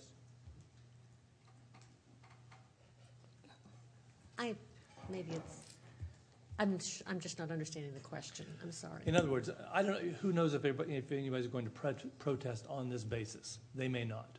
If they don't, everything's fine and good. It comes out of the lockbox. We're off and running. If they do, then we just reject all bids and then we start all over again. Can we do that? Can you reject all bids once a protest has taken place? Or do you have to follow through the process? That's part of the You understand what I'm talking about? Now I do, and what you're really saying is that you can't file a protest because we're going to reject all bids if you file a protest. No. I showed my hand. Sorry about that. Okay. Commissioner Wexler. Yeah, this is really not good. This is really not good. There is a solution here. It is what I did is a substitute motion. The RFP is prepared. It can be a 30-day turnaround. There is no, and it's clean. It's defensible. It's clean. Not wait for this or wait for that. And I am sure that she now knows about that confirm button. I'm positive that if they or anybody else is interested in submitting on a new, because my motion to reject all and re-advertise stands. I don't think there was a second for it, though. I seconded. Oh, okay. It's clean. Let's get out of here. I'm hungry. I did. I seconded when she said it. Okay, we have one more speaker on the queue, and that's Commissioner Ryan. And then hopefully we can vote on the motion from Commissioner Wexler. No, my issue's already been resolved, and so I'll support Commissioner Wexler's motion. Great. There's been a motion and a second. All in favor signify by saying aye. Aye. All opposed? Show it passes 8-1. All right. We're moving on to a non-agenda. So with that, I have a couple things on the mayor's report today. By the way, I'm no longer PO'd. I'm actually very happy now. You know, we have the first thing I want to bring up is this weekend on Saturday, Commissioners Bogan, Commissioner Ritter, Commissioner LaMarca, and I attended the Boys and Girls Club's 49th annual gala, and they inducted the Broward County Commission, both the county commissioners today and the county commissioners of yesterday, into the 2016 Hall of Fame. And they presented all of us with our award, which is in this box, a very pretty award. And I just wanted to bring it here and ask Ms. Henry once again, if I give it to you, would you please put it in a conspicuous place in the county for all of our public to view? Thank you. The next thing I wanted to bring up was yesterday I was able to ride out and get on the USS Cole, which was for the beginning of Fleet Week. And I just want to say it was, for me, one of the greatest experiences I've ever had the privilege of enjoying, and to see how the members of our military, how regimented they are, how they act, how respectful they are to everybody, and how they are able to operate a ship, a massive destroyer like that is very impressive, and it was very incredible. And it, as always, just like many other things, made me feel very patriotic. So that was a great, really a great experience. And I just encourage everybody to participate in Fleet Week this year, which is really wonderful. And I just wanted to bring up something that I thought was very neat. I had the opportunity to speak to a number of the different Navy women and men on the ship, and they had told me that the USS Cole and others come to Fleet Week every single year, and it's something that they really look forward to, because what they told me was they love Fort Lauderdale and they love Broward County, and the reception that they get from our residents is something that makes this trip for them something special. So with that said, we'll start over here with Commissioner Furr. Nothing. Commissioner Wexler. Very short. Well, one may not be so short. First thing, next Tuesday and Wednesday is the Broward Behavioral Health Conference. It is a statewide conference. There are 400 people registered for it. It's going to be at Signature Grand. There are some wonderful national speakers, including Darryl Strawberry, people that have either gone through substance abuse issues, mental health issues, and come out the other end whole. And I'm looking forward to it. And Commissioner Wexler, if I recall, you are very appropriately being honored at it, aren't you? No, that's a different. It's a different one. That's the Mental Health Association of Broward County. Yeah. But that's different. But I chair this event. I see. Okay. So the other thing is Commissioner Holness and I went to an ethics training last evening, and one of the issues that was brought up, I think, needs to be addressed or readdressed or clarified in our ethics ordinance. And it was actually brought up by Mayor Kaplan. And it was about foreign travel. And it was about how a country and how they were forced to give up their sister cities relationship because of the ethics ordinance. Because when you go to a foreign country, and is Italy one of their, whatever, they have more than one city, I think sister city. Fine. Okay. But that you can't put $20 on a table. You can't put money on the table or tell the host, here, it's highly insulting, and you're on city business. In this case, I don't know what we do. I haven't traveled since 2008, but I know Vice Mayor Sharif is going to Mexico. I doubt that whatever dinners is being hosted, it's an economic event on behalf of the Board of County Commissioners. How is that handled? No. It's a very real issue. It was raised, and when the city of Lauderdale said we stopped our sister city relationship because of the ethics ordinance, I think that should be very troubling for us, unless there is something in there that we're missing. And of course, Jody Breeze gave the presentation and the interpretation, and she didn't see any way that could happen either. Dale, did I leave anything out on Mayor? May I? Absolutely. Since he was there last. Mayor, may I? Since he was there last evening, also. Absolutely. Did I? Yes, it is. Mayor Kaplan has basically decided he's not going to do it anymore. And the Sister City program in Lauderdale was really something that was working for the city in terms of exchanges that were happening, visitors coming, businesses coming. And now, how does he report the fact that he's going to get this bus trip from the airport to the hotel where it's being hosted?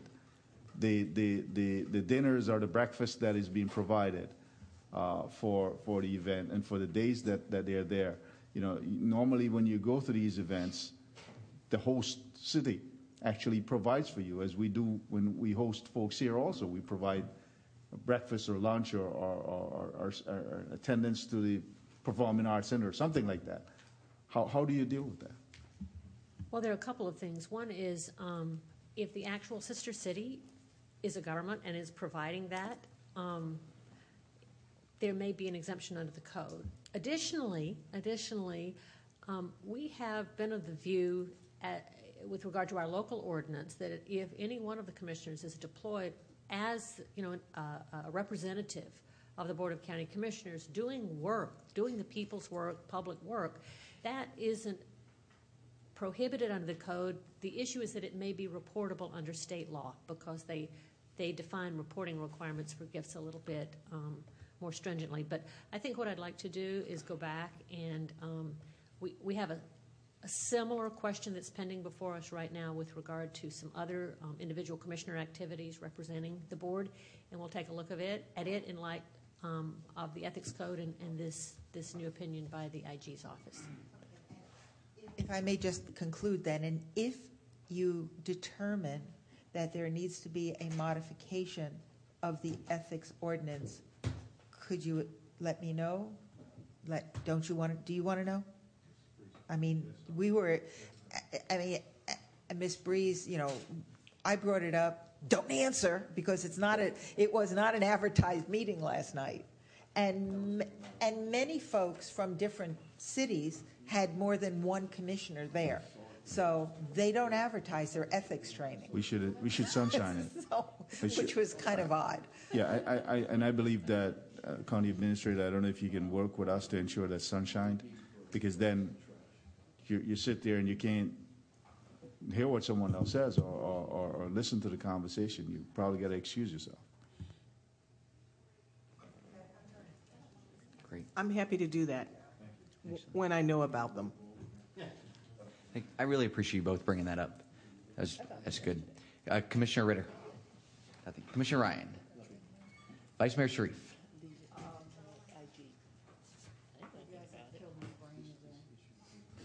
Well, fortunately, you have such a big brain, so there's no way we can kill it all. I don't know, Marty, because P.O. took me there.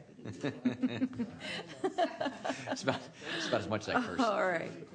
That is. I know that was very Catholic, Marty. That was good. Okay, so I wanted to wish everyone a happy Administrative Professionals Day. On Wednesday, April 27th, I was able to MC the 3rd Annual Administrative Professionals Day at Miramar Pembroke Pines Regional Chamber of Commerce. I had a FAC Executive Committee meeting in Tampa where we talked about some restructuring of some of the activities in terms of what FAC does during the legislative period, and in terms of Bertha's face just changed. Doing a better job of making sure that the counties that are members of FAC can see the value, and making sure that we give each county information regarding value, as well as tweaking some of the aspects of the organization in terms of fundraising, in terms of political involvement. And so it was a very productive meeting.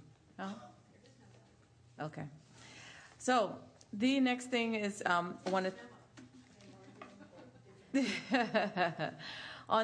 Sunday, May the 1st, see, they're lengthening my non-agenda. On Sunday, May the 1st, I had the pleasure of packing 1,030,000 meals with the Miami Dolphins and U.S. Hunger Organization and my sisters of Zeta Rho Omega. And we had a very good time doing that. It was for a worthy cause. And that's it, Mayor. Wonderful. Commissioner LaMarca. Thank you, Mayor.